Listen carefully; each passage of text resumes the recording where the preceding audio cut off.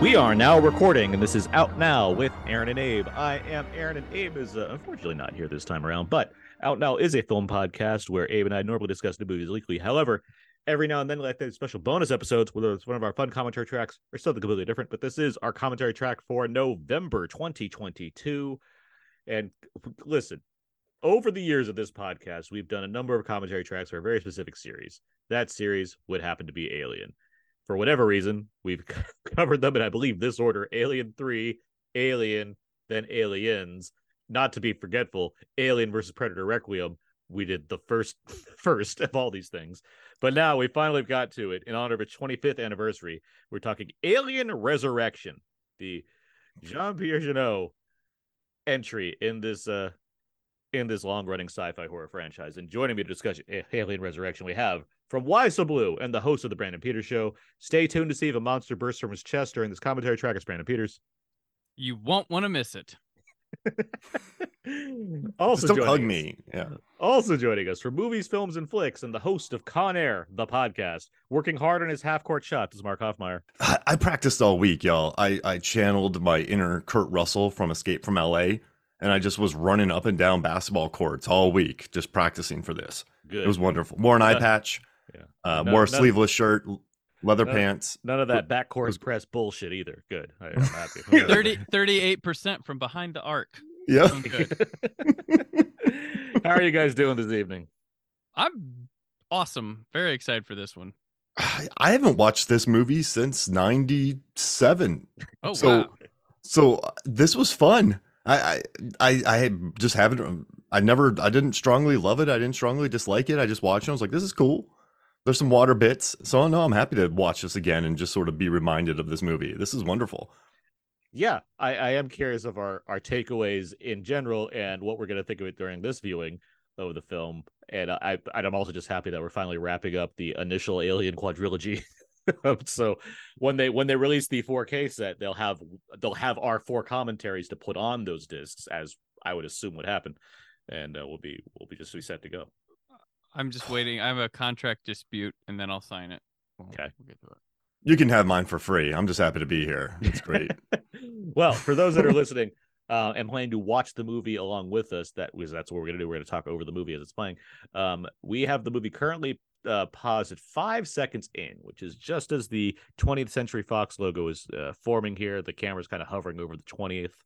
And so on the count of I'm going to count down from 3. Right after 4 seconds and just before 6. Yeah, exactly. That's how it works. I'm going to count down from 3, and on the sound of go, we're going to press play and just start talking over the movie. So if you plan to watch along with the movie, feel free to set the film up to that point, and you'll be good.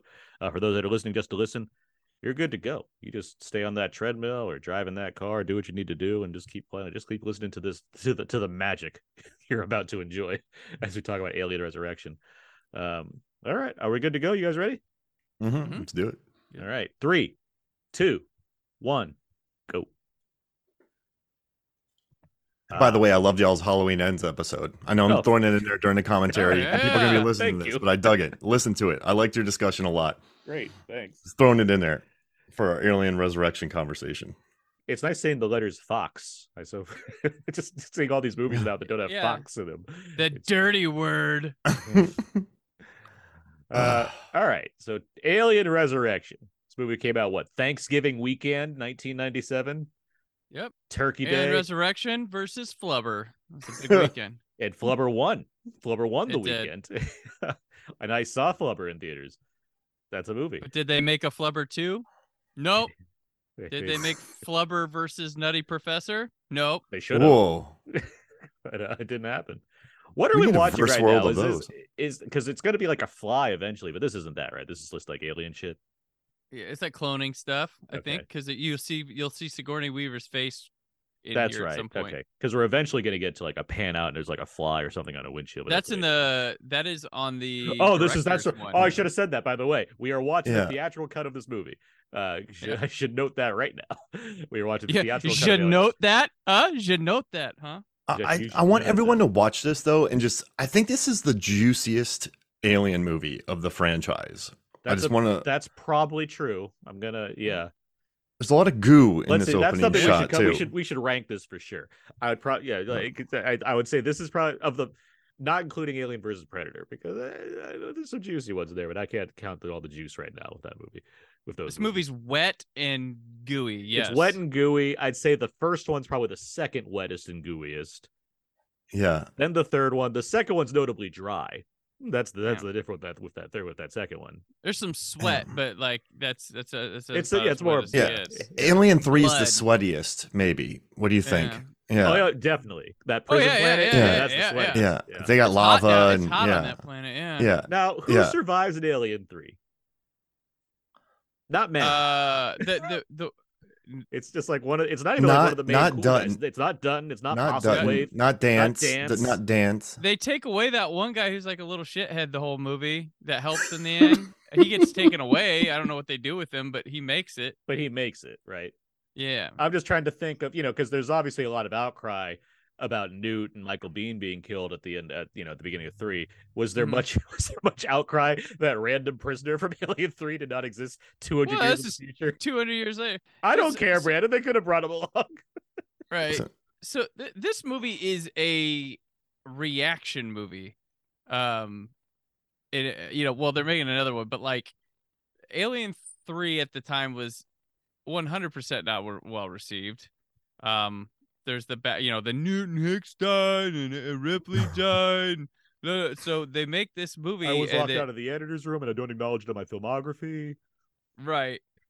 That whole thing. But yeah, so this movie was like, okay, well, let's try, because there was for years the playground talk was that they were going to make an Alien 4 where like Alien 3 was like a dream or didn't happen or something like that. As that usually happens, yeah. And then then this came where it's like, well, clones. And then there was I remember there's a couple like magazines back in the day that said, well, they're saying it's like a clone, but it might actually be the real Ripley, and like it was a clone in the third one. Like it was not. That's fan fiction BS, but so they, clone Ripley, and well, if Alien 3 was like, hey, let's go back to the basics of Alien, this is like, hey, people loved aliens, so let's try to replicate that if we can. They did not do that. And I mean, clones are kind of hot in the 90s as well. Multiplicity, that blockbuster.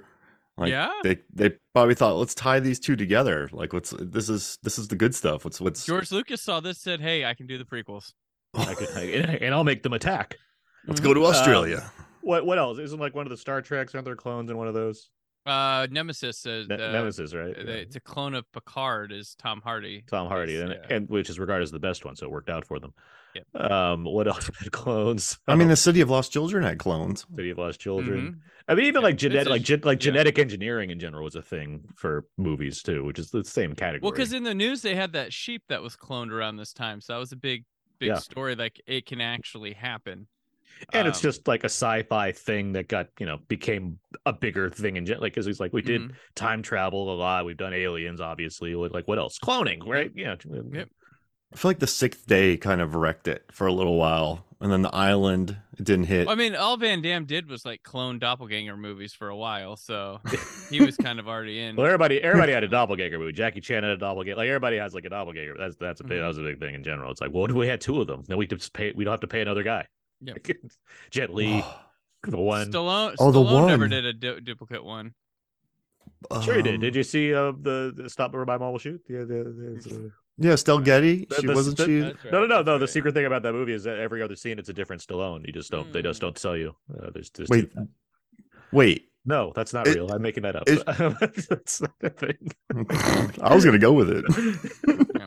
So it says the 6 days problem was, what if we made Arnold and had a clone movie, but we made it very boring, and that was the problem with the 6 day. We got a great cast. We have Duvall, we have Stallone, we have Michael Rappaport playing wisecracking, best friend. And what if we removed the fun? And then they just didn't pan out for him too well. Who's that? Roger Spottiswoode? Is that who did that one? I think so. The Sixth Day? Tomorrow Never Dies guy. Oh yeah, it is Roger Spottiswoode. Train and Did I nail that one? Did I nail it? Yeah, it is Roger Spottiswoode. Yeah. That's a poll. And Stop Where My Mom Will Shoot. Wow. See, that was on the decline of Schwarzenegger at the time, where it was just like, Oh yeah, because like it was like, well, after Batman and Robin, End of Days, End of that- Days, yeah. Oh yeah. and then and also he's just trying to do less because he had that whole heart surgery and everything, and then also Yeah, well, then, and in you know, my opinion, like right before Governor, he brought it back with Terminator 3: Rise of the oh yeah, Machines. that was his last. That was Not as literally- good as T2, but that's a fun movie. That That was his, a really fun movie. that Yeah. was his last stand. Then he did the government for a while. Then he made a movie called The Last Stand. So it really worked out for him in the long run. I like The Last Stand. Johnny Knoxville blow somebody up with a flare gun. It's a good movie. Yeah. So anyway, And there's a this movie, cornfield chase. this movie. So You know, Wait, so I'm before we getting get too far, we've already got too far past it. So the alternate opening on that's the thing with the fly that I'm remembering. yeah, Okay. yeah. There's you see stuff, and then a guy like spits a spitball to like smash Yeah. a fly against a windshield. Maybe that's part of why I don't like. I'm not Very a big fan. Jeanette though. It's very Jeanette. Yeah. But well, I mean, you say that, but like this is his director's cut. Like that was not like that's the- Right. But that kind of thing that it was an it's cer- idea on there comes it's from cer- him, not I get Whedon that. for sure. for sure. But it certainly feels well. Given how much I don't like that opening, it seems like he agrees because he doesn't prefer that at all. Right. No. But here's what I was gonna say. I'm not a big fan of this movie. Like this is ranking pretty low on the list of movies we've done for commentary tracks as far as how much I like them. Mhm. Maybe it's because I mean I don't think it's solely because, but maybe part of it's because I think I don't think I've watched the theatrical version in a good long while. I think when I watch this movie, the rare times that I do, it's the special edition. Maybe I just have because like right away with that start, I'm not a fan of it. Maybe it just sets me up already to be like, oh yeah, this movie, as opposed to like being more excited about getting starting this movie and seeing if I like it this time. The arms cross. You lean back in your chair. As You're I just do. not into it anymore. See, when it comes to Alien movies, the only one I watch the alternate cut is Alien 3. That's the Yeah. only one of these that I watch the alternate cut. I prefer the theatrical of Aliens. I don't like the director's cut or extended cut of the first one. I go either way on that one. It's just more of Mm. like whatever my thumb slips on, I'll put that on. It doesn't really Yeah. make a difference to me. But this one, like, oddly enough, I when I first saw it in the theater, I was cool with it. And then and I thought, well, it was better than Alien 3, I guess. And then over years, I've come to really appreciate Alien 3. And this one has depreciated in value. And then when I watched it over the weekend to prep for this, I found myself enjoying this a lot more than I had in years past. Like I usually don't go back to this one, pick this up very much. And I was finding myself having a weird fondness for it, just almost from just like a filmmaking perspective more than anything. Because they don't tend to let people make genre films like with this much of their own personality and touch to it anymore. It feels sometimes. The Alien ones, though, it rivals kind of Mission Impossible with Directorial stamps on these. Yeah, wonderful it's this movies. guy's film. It's this guy, and even to the next one with Alien versus Predator is very much a Paul W.S. Anderson movie. Here comes the juice. The juice is loose on the ship here. So am I crazy for liking Alien 3 back in the day? Like when the xenomorph pulls the guy through the ceiling, Charles S. Dutton sacrificing himself again. Yeah. I remember loving the vibe of it. It just felt grimy and kind of gross, and I really dug it. Yeah. I wasn't even aware of any of the backlash against it, but I guess I was probably 12, so I wasn't too hip in the Yeah. film industry. It's No, I loved it. It's a lot of inconsequential stuff that's like, well, okay, that's fine, but what about the movie? There's a lot of like, it was like a lot of fan stuff nonsense of like, well, they killed Newton Hicks right away. Okay. Besides that, how did it go? Like it's yeah. I mean, we've talked, and we did it on our We did a Alien 3 commentary, commentary yes. track, but like I know what you're saying, and I don't disagree. Like I overall like that movie, but it's certainly a significant downturn compared to two sci-fi classics, and I can see the reasons that extend beyond petty bullshit. My biggest problem is everybody looks like bald Jason Statham in that movie, and it's hard to tell these characters apart. I have a problem attaching myself to it. In a film that's already so nihilistic, it's like I'm trying to find any sense of humanity in here, and it's really hard. I feel like an odd disconnect from what's happening when I should want to have some sort of empathy for the situation, and instead it's just like, here's a lot of stuff being thrown at me, and occasionally it's well filmed, but I don't feel anything from it. Like that's my biggest issue with Alien 3, a movie that I do overall like. Once again, Now I want a Jason Statham remake with just him all the prisoners. yeah, Clones. Let's get the deep fake technology and the face off machine, and we'll make that work. We need quarters. No, but I also love the research for this movie and just sort of watching the behind the scenes documentaries and then reading what like Jean-Pierre had to say about Joss Whedon, hearing what Joss Whedon had to say about it, and just reading all the quotes. And I found a really sassy one from Jean-Pierre. He's like, I know Joss Whedon. What's up? No, I was gonna. These are very recent too. His quotes about it. Yeah, and like, but he goes, I know Joss Whedon had said some bad things about me. I don't care. I know if Joss Whedon had made the film himself, it probably would have been a big success. He's very good at making films for American geeks, something for morons, because he's very good at making Marvel films. I hate this kind of movie. It's so silly, so stupid. About the changes he made to Whedon's script, he jokes, too bad, Joss Whedon. So he's like super sassy in his later interviews, and it makes me happy.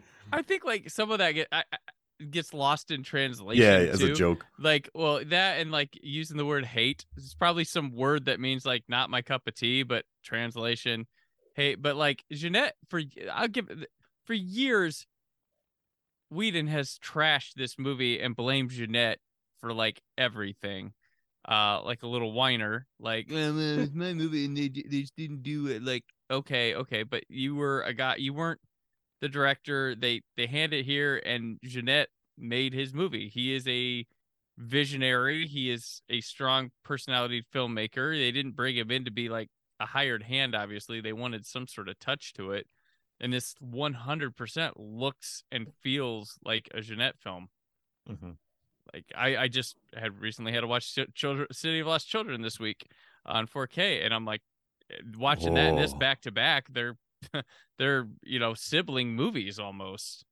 It's the kind of thing where it's like, yeah, you can moan that the filmmaker didn't capture whatever spirit you were going for in your script, but at the same time, it's like you did write this story. I mean, you're not 100% free of things here.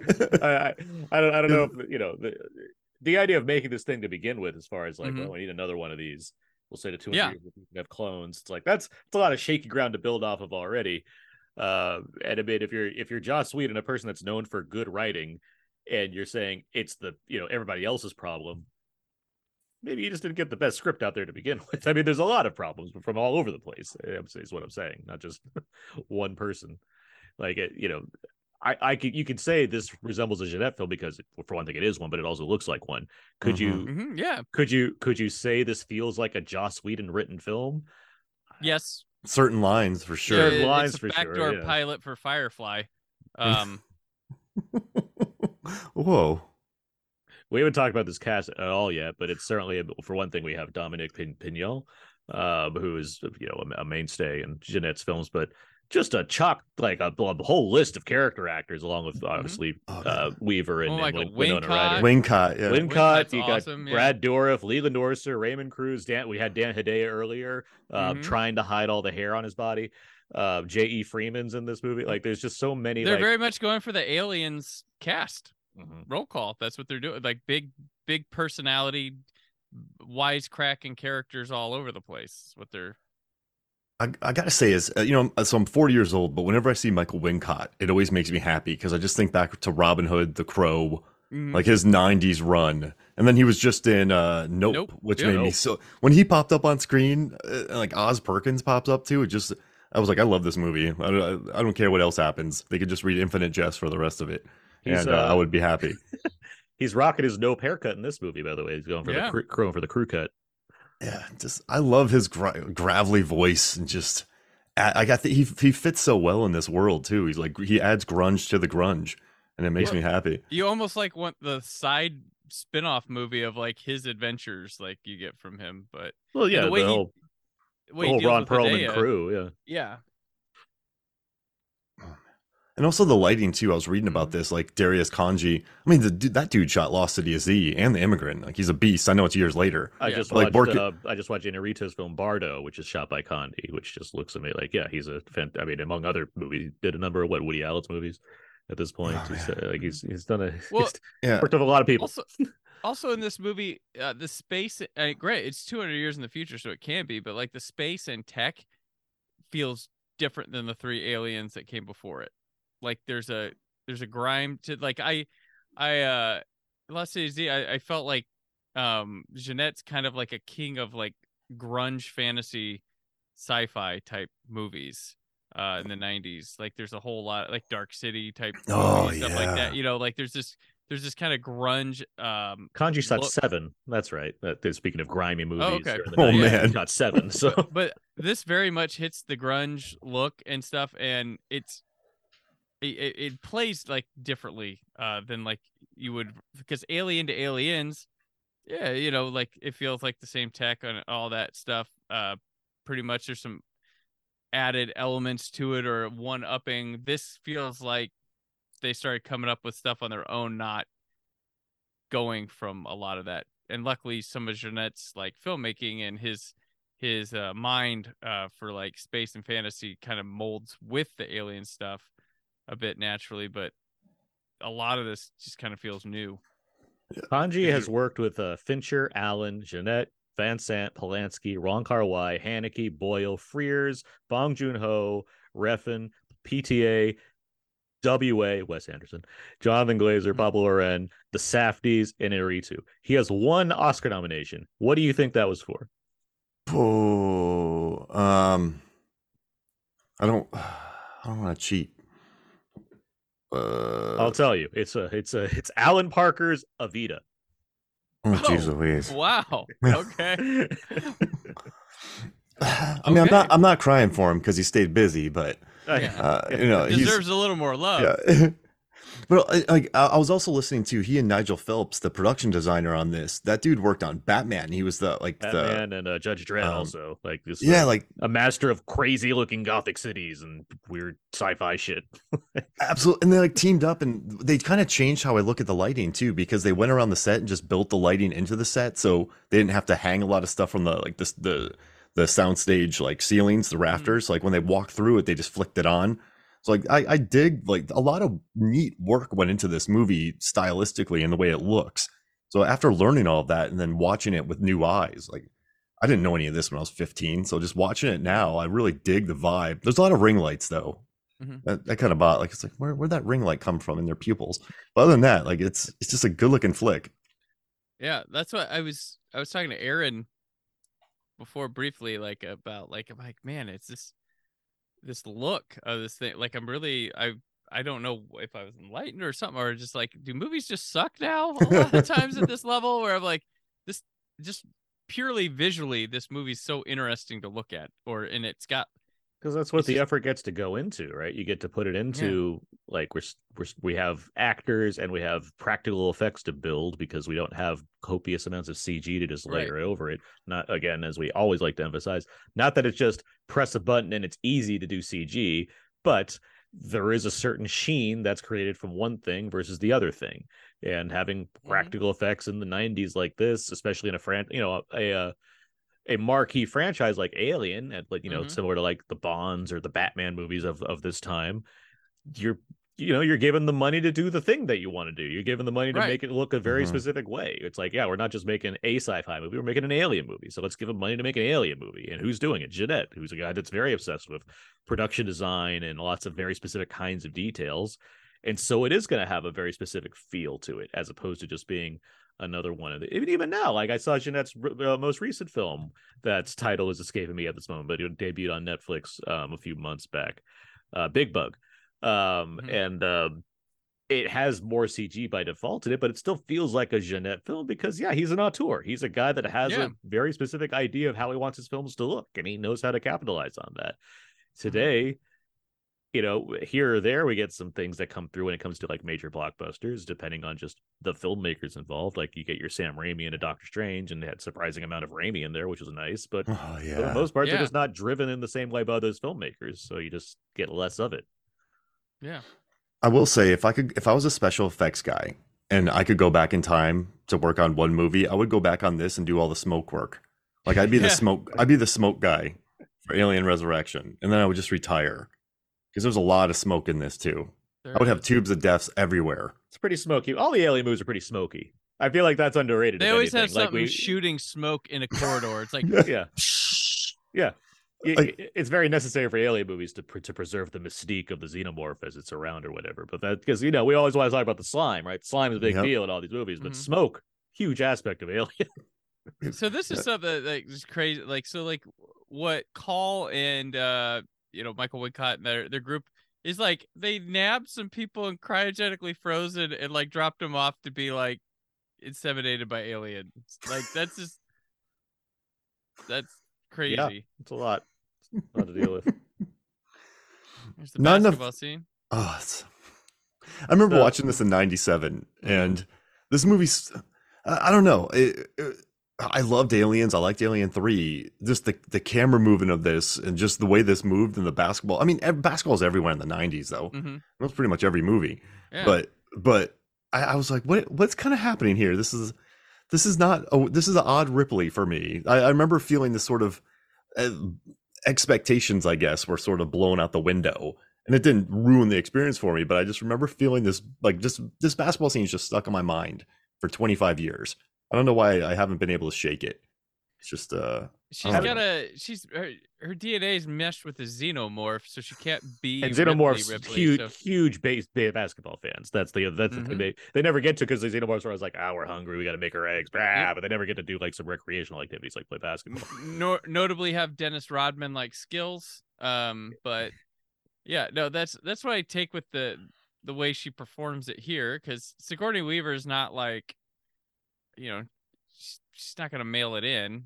She's obviously thought about. They backed this up enough Ripley. brink trucks to her doorstep, so it's like, I got to try a little bit to be Right. And she said that too, right? They backed up enough. She said they backed up a truck. But it's also like, if you're playing this character for the fourth time and you have to do it in a way that's, has Mhm. some kind of new arc after completing her arc in the third movie that she felt, Mm-hmm. you gotta, you bring something new to it. It's like, okay, she's a clone, she has special powers, which is, I guess, insane basketball skills and super strength. Mhm. Just those two things. So it works out. Chucky will bring you back. There to we go. life, Here's the shot. and then, Oh, Chucky. So the big thing about that shot, right, is like she practiced for days and days and days to do it. And the myth was that she did it on the first take. In Mhm. reality, it just took like a lot of shots, and they're like, one more time we'll try this, and they'll just replace with CG. And she got it on that one time. So she still made the shot, and then the camera has a thing where like it's not high enough to see her actually, like you can't really see the shot be like one could presume it's faked because it's not entirely in frame, but they still Mhm. edited it enough, so it's like, it looks fine. Oh, the foot rub scene. Yeah. Of course, Wincott rubs feet. Yep. That's a very Wincott move. That's most of his arc in The Crow, him and Bei Ling Yeah, just rubbing feet. Mhm. with longer hair, and that's a lot of him in Look at that transition from a foot to the boot. Oh Prince of man, Thieves. It's him and Alan Rickman. He's constantly like, "Sire, can I rub your feet?" And he's like, I'm busy. I'll rip your heart out with a shoe. Sorry. As far as these cast goes, I tend to like to read who else was considered for a lot of these roles. Angelina Jolie turned down the role that Winona Ryder would play. Yeah, I can see it. They'd both go on. Which girl interrupted do you want? They'd both go on. Star and Girl Interrupted together. I would have taken Brittany Murphy. I heard you did Alien. Yeah. Did you like it? Yeah, it was pretty cool. I'm probably gonna be in the fifth one. Oh wow, nice. The character J.E. Freeman plays Dr. Wren. He was written for Bill Murray in an attempt to be like, hey, we can get Sigourney Weaver and Bill Murray back together again. Didn't happen, obviously, but be curious to have Bill Murray pop up in an Alien movie for whatever reason. Mm-hmm. And what else? The last one, the first mate guy. This is like a vending machine of xenomorphs. The guy off the Dreads, Gary Durdan. He was written for Chow Yun-fat. They wanted to get Chow Yun-fat in this role, and Chow Yun-fat's agent turned it down. So. Well, that makes sense right around 97 because Jackie Chan coming out and yeah. I hung out with Gary Durdan one time. Oh yeah, on what, the set of CSI? Yeah. Nice guy. No. It's just my friend bounced at a nightclub or whatever, and I was out hanging with him after he got off work or whatever, and he was Juice. there, hang out with us, sat at a table with him. We told jokes together for a bit, but after every joke I told, he's like, I can't tell that to my daughter. Like, all right. Don't know why, but that was his reaction, like every joke. Two men walk into a bar. The third one. And ducks. then like a year or two later, he didn't get like some domestic like battery charges against him or something too. I was like, oh wow. He messed up that CSI money. Yeah. Smooching scene. Yes, there's a domestic violence charge as well as a bit of possession of drugs and heroin, ecstasy. Yeah.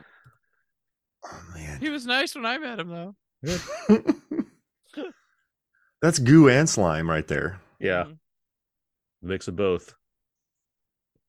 It is fun that the Xenomorph has so many different like elements to it, where it's like, and they're all like various forms of like liquid, like a gel, but which must get confused. It's like, okay, so it's slimy, it has goo, also it bleeds acid. Like, geez, get it together, creature. Figure it out. Figure out your thing here. Mm-hmm. And they grow so big so fast. I know so many people have talked about that. I mean, they're the perfect weapon, but I just love how fast these little Ian things Holmes grow. all convinced like this thing's perfect. I'm like, pick a lane, Xenomorph. Yeah. It's a beautiful specimen. Like, if it was that perfect, it wouldn't juice everywhere. Because then you're like, where's that Xenomorph at? Just follow the juice. Well, So the idea is like what they can be weaponized. So what do? You go to a place where your enemy's at. You drop off the xenomorphs. The xenomorphs kill your enemies, and then you do fucking what? You can't go there. The xenomorphs have taken over. It's such a petty you thing. Go fight them? Like, I hate Planet Xandor. I'm just gonna drop some xenomorphs out there. well, and then what do you do head then? out. Like, oh well, we'll get rid of them. We'll nuke them. Well, why don't you just nuke it to start? Like, sorry, I just want to ask, what's Winona? So first off, Winona Ryder on the poster, like on the poster credit billing. It was a big movie. deal. Like, yeah, good. She was good doing for, a genre good for her movie. Agents. Good for her agents getting her out on the poster next to Sigourney Weaver for one thing. You don't get that. So we know she's a robot. We don't know this right now. Do we suspect this? Did any of you guys think like, oh, I wonder if she's the robot? Like, we assume there's gonna be one, right? Well, no, like, I mean, not really, because she's got it. It's supposed to be like a shock when she gets shot. Oh, for sure. Yeah, I'm not saying her specifically, but we know there's going to I don't even know if we're thinking about it, but like Alien movie, so there's a robot somewhere in here, right? Right. Well, Alien 3 just had like Bishop beat up, so the first two had a robot, and then the third one. Obviously, the first one's a surprise. The second one's like we're telling you up front that he's a robot. The third one's like, yeah, we got the remains of the second one. And then the guy who shows up later probably is a robot too, but well, we only have to assume he is just based on the fact that sequels exist, or like Alien vs Predator exists. Yeah. So we have to like make assumptions. Well, I mean, it tears his face off and he's still talking, so he gets a big wound on his face. I mean, his ear's hanging off. Yeah, he's wounded. It doesn't mean he's a robot. I mean, he swears to her that he's a real person. I guess just learning she was created in a lab, I assumed she was the android, so then I didn't think that Winona Ryder would be anything. I was kind of confused of her in this movie too. Like this was different casting for sure. But people kind of bag on her performance. I don't think she's that bad. No. I don't think she's bad. It's just like it's an offbeat performance in an offbeat movie. But that's my issue with the movie. I feel like it's wearing a lot of offbeat hats in a way that's, that's fun in Burton land. In this world, it's like, okay, like I get that you want to be an alien movie, you want to be a dark comedy, you want to be this like ensemble cast thing. You need to have Weaver doing her thing. You have an assortment of character actors all doing their kind of thing. Yeah. Again, it's a lot of things melding together, and it's that's a great point. Jean-Pierre was talking about this though, and he said that he knew that he was kind of being a gun for hire. He's like, I wanted to work for the studios. I wanted to make them happy. Like I didn't want to just turn it into a complete. Like I know he brought in a lot of his crew, but like he made it kind of his own. But then he didn't, and he kind of left it for the studio to be happy, and then had Joss's script in there. So I do think, like you're saying, it just never totally blends. Because they didn't go full. I mean, they couldn't go full, like Jean-Pierre. Like they couldn't do that. But I think It's- Jean-Pierre picked up the script and made it his own where it could be, or to cut corner, or when Sure. when you get to production, you can't film that script exactly. So I Mhm. figure when changes needed to be made, they were Jean-Pierre's. He's and, leaning on his sensibilities, which why Yeah, wouldn't you? Like, you're the director. And I do remember in the lead up to this, like, Call, the Winona Ryder character was like in the synopsis said something about has a secret. I think there was something like that, and Oh no. secret. Well, one was, would oh, assume because I mean, robot. based on the fact that it's Winona Ryder, she's on the is like, and she hasn't done a Like- lot in this movie beyond just kind of be around. It's like clearly something's going to happen involving her. Either she's going to be a clone of Newt, or something wild. Like we'll see what I mean, happens. in the 2 sequels before this, there was nobody of Winona Ryder's stature cast in them at all. Like Michael Biehn wasn't a big star. You're not wrong. I No, mean, the Aliens Mhm. cast is pretty like there's a lot of like character actors and people that are Yeah. newish, but yeah, there's no one that's A- no one's risen Alien up. has Tom Alien has Scarrett. Scarrett's the and- star, and for Yaphet Kotto, and it's and got John Hurt. Yeah, like you're John Hurt. Yeah, you're walking, It- and that's we talked about this with Alien. You're walking an Alien. If you see it for the first time, you're not necessarily thinking Sigourney Weaver's going to be the last person alive here. You're thinking, oh, Tom Skerritt's newcomer Sigourney Weaver. Yeah, you're like thinking, okay, Tom Skerritt's going to have to deal with this, and then he dies like relatively early. So. well, and it could be what's the girl from the Birds. She's more known than Sigourney Weaver at that. Cartwright? Like Cartwright, yeah, Cartwright's there. Yeah, it's like Married. like well-known character actors and stars in Alien, and then Aliens is like James Cameron players.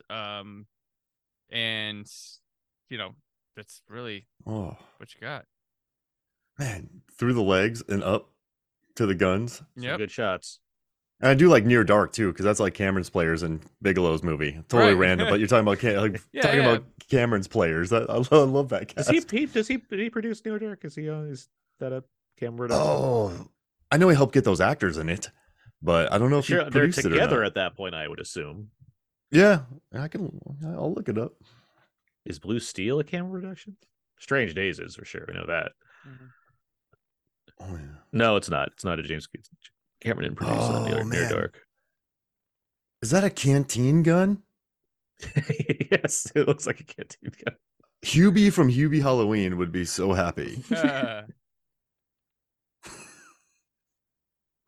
I love that canteen. I don't care. Not Looks Blue great. Steel either. So it's Point Break is I guess the first one that he Hmm. produces. Oh, they marry in '89. Okay, so that's so they meet during Blue Steel. I guess.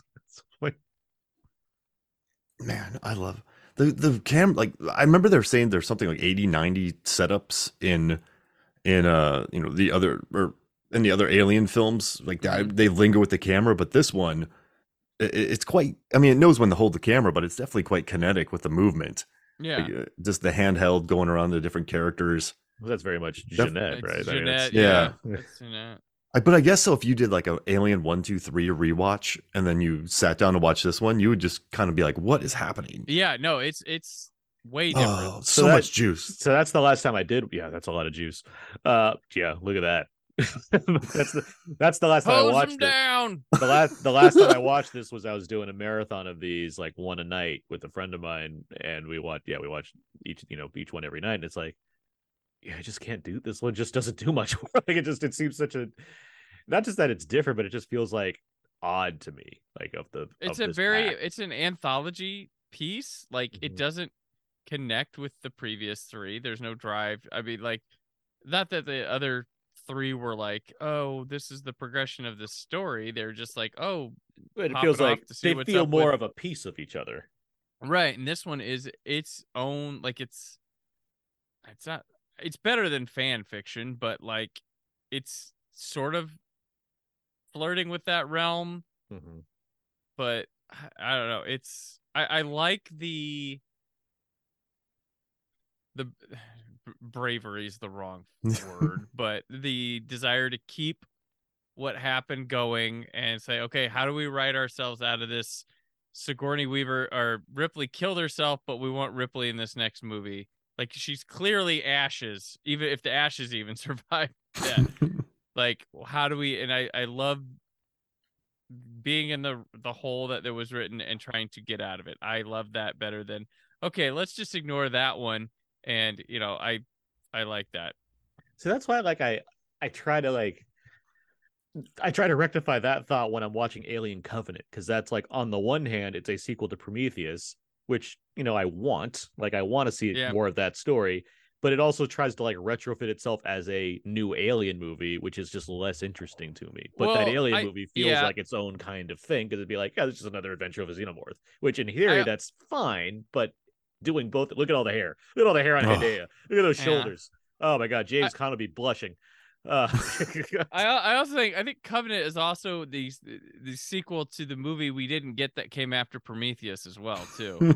Yeah, that's the other issue. They cut whatever that original script was. They cut it way down to get rid of the stuff that I wanted to see more of in the sequel to Prometheus. More juice. Yeah, this is Fassbender's so good though in that movie. He carries it. He's great. Some of the new creature design too makes me so happy. So many people were frozen. This is straight out from Time Cop. Yeah, it is. Yeah, you're right. Well, that's the alien movies in general have great casts. I think that's more smoke outside of the Requiem. The alien movies have really great casts all the way through. Don't diss Rachel Ellsworth. She's a treasure. I know our 24 fandom will live on, but I mean it's not the big, and it has Dr. Facehands in that one as well. But I'll say Ridley Scott came to these alien movies, and even with the first one, if you watch his interviews and talking, he's fascinated with Ian Holm, his Ash character. He likes talking about that. He says some of his favorite stuff in the movie comes from that, and then he does Blade Runner, and this guy loves androids. He's pure robot. He loves robots. He's making these alien movies because he's interested in androids. That's, I think, is the funniest thing. That's what makes his film so interesting. I never thought about that. Yeah, and then he goes and does the Raised by Wolves on HBO Max. Yeah, man. That's clearly and he's heavily involved with 46, Blade Runner 2040. His mind is so clearly focused on the android of it all and forward thinking of the future when it comes to sci-fi, which is, again, I feel you can feel that in Covenant, because the alien stuff seems pretty, I'm not gonna say half-assed, because really Scotty's doing the work, but it feels less involving by the time we get to Alien. It just feels like rips on things he's already done before. He's all right, let me toss a xenomorph in an action scene and whatever. Well, that too, a reactionary movie. Sure. In a ways, yeah. It's it appease the studio while still doing my own thing. As much as that is reactionary, as much as it has trailer shots of a xenomorph on a spaceship. Yeah, in the shower. It's still like I said this at the time.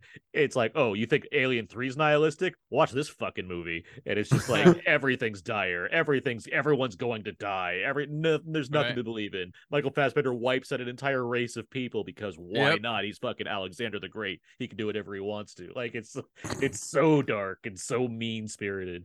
It's that's not a conventional studio movie by any means. Billy Crudup gets Crudup in that too. He's hey, go look at that thing for daring to believe in God. And he's punished for this. It's such a nasty, mean movie. I think it's crazy. Thinking about too with this, how that goes, and how these Aliens a weird series, because you can go, all right, I like the first movie. We'll go to Aliens, Alien 3. Can or cannot go to Resurrection. That's fine. But then you could just go, I like Alien. Oh, Ridley Scott did more. Let's go back to Prometheus and then Covenant. And then you have a thematical thing that kind of sits together. But then again, you don't even have to see Alien to enjoy Prometheus. You really don't. You know what's cool about Prometheus is, after watching it, my wife and I just went to a bar, and we sat there for an hour and a half going did they create human? Are they mad about Jesus Christ? Who is that guy who does? We got really in the weeds, and part of that was some of the drinks. But I can't think of the last time we sat there for an hour and a half just talking about the movie. Normally you just go, yeah, it was cool. Let's go eat. But this one, we sat there and just sort of talked about the themes of it and why Charlize Theron didn't run sideways. But it's still that ship was gigantic. Even if she ran sideways, she wouldn't have made it. Smashed. Yeah, she people act like it was a stick that was falling. It's just when when I burn my finger, I'm like, oh my gosh, and I like run around my kitchen. Like if something like that was chasing me, I wouldn't be thinking logically. You know what I mean? Oh, Like, yeah. like I would just, If I was in the horror movie, Yeah. I'd be so smart. No, I you would, wouldn't. I would do, No, I you would, I would do a spin kick on Jason, man. Oh my gosh. Uh-oh. That alien's gonna have But so much hair in its teeth. Oh man, so much juice. That'd be funny if that comes into play later. The mouth comes out and there's It just a is bunch of liquid hair on it. Oh, brains. oh, I love this. Yep. Oh, that's wonderful. Yeah. This is straight up stuff More you don't smoke. get from the other. This is clearly new territory for Alien. I love the hallway shots. 97 Yeah. was a good year for hallway shots. Event Horizon, Event Cube. Horizon. Yeah. Like Cube Cube was Cube like was like really, the ultimate hallway movie. yeah, like really good hallway work in 97. Like I got to give it up to like I even think like Boogie Nights has a Starship number of hallway Troopers. shots. I mean, there's there's a lot of hallways. Yeah, was this around the time? Did we get the Alien game on PlayStation at this point, which was all these corridors you just walk around and That's like repetitive to be fair, levels? that's like most Alien games is all hallways Right, and it might as well be called Alien: Hallways and Corridors. Right. Oh, I want that game. I'm But obsessed yes, with hallways. there was a Resurrection game, and yes, it was very much a lot of hallways. Well, and there was corridors. another one too. There was like a Alien Legacy game or something on PlayStation. Yeah, that that- sounds familiar. Yeah. Do you think Kubrick liked this movie? He likes hallways. Sorry. Stupid. I like the idea because this is 97, right? So like he's in London with Tom and Nicole filming Eyes Wide Shut. They're like, guys, a new Alien movie came out. You want to go see it? Yeah, sure, Stan. And they all go and see Alien Resurrection together. Oh, it was Alien Trilogy. That's what it was That's called. the game. Yeah, because it's I think it's from the same studio that made the Die Hard trilogy game that also came out. So I think they made like an Alien trilogy game. A jump scare with smoke. Oh, that's so good. Here's your Janet Leigh scene. It's just, oh my, you going to see the new Michael Wincott movie? Yeah. That's a conversation I had with my mom before we went to it. I wonder if Also- I assume at the time he's prominent enough where they're like, this guy could be like one of the main people. in Well, this he had like movie. The Yeah. Crow. That was, He's just been around, right? He's like Yeah, he yeah, has enough movies at this point where he's like especially with he's his voice, that he's guy. a recognizable guy. Yeah, he's And that among- guy at this point. Yeah. And aside from Weaver and Ryder, it's like the rest of everybody. It's Ron Perlman, Wincott, Hedaya, Brad Dourif. Like it's not like any of them stand out as being the one that's definitely going to survive along with the Yeah. main leads. I mean, yeah, at this point, like Oh, slimy. Perlman's building up an interesting resume with like international directors and stuff Yeah. at this point, to where when this came out, this is probably the first notable thing since Beauty and the Beast Beauty on and the Beast, television for yeah. him. In America for sure. Ron Perlman, like, how great is this guy? Or like Smartest dude, smartest. he like, you know yeah. he's with like Del Toro right away, and he's like learning Spanish Mhm. so he can be in Kronos. He learns French so he can be with Jeanette in City of Lost Children. Like he's doing like these just wild moves and while being like a character actor in various things.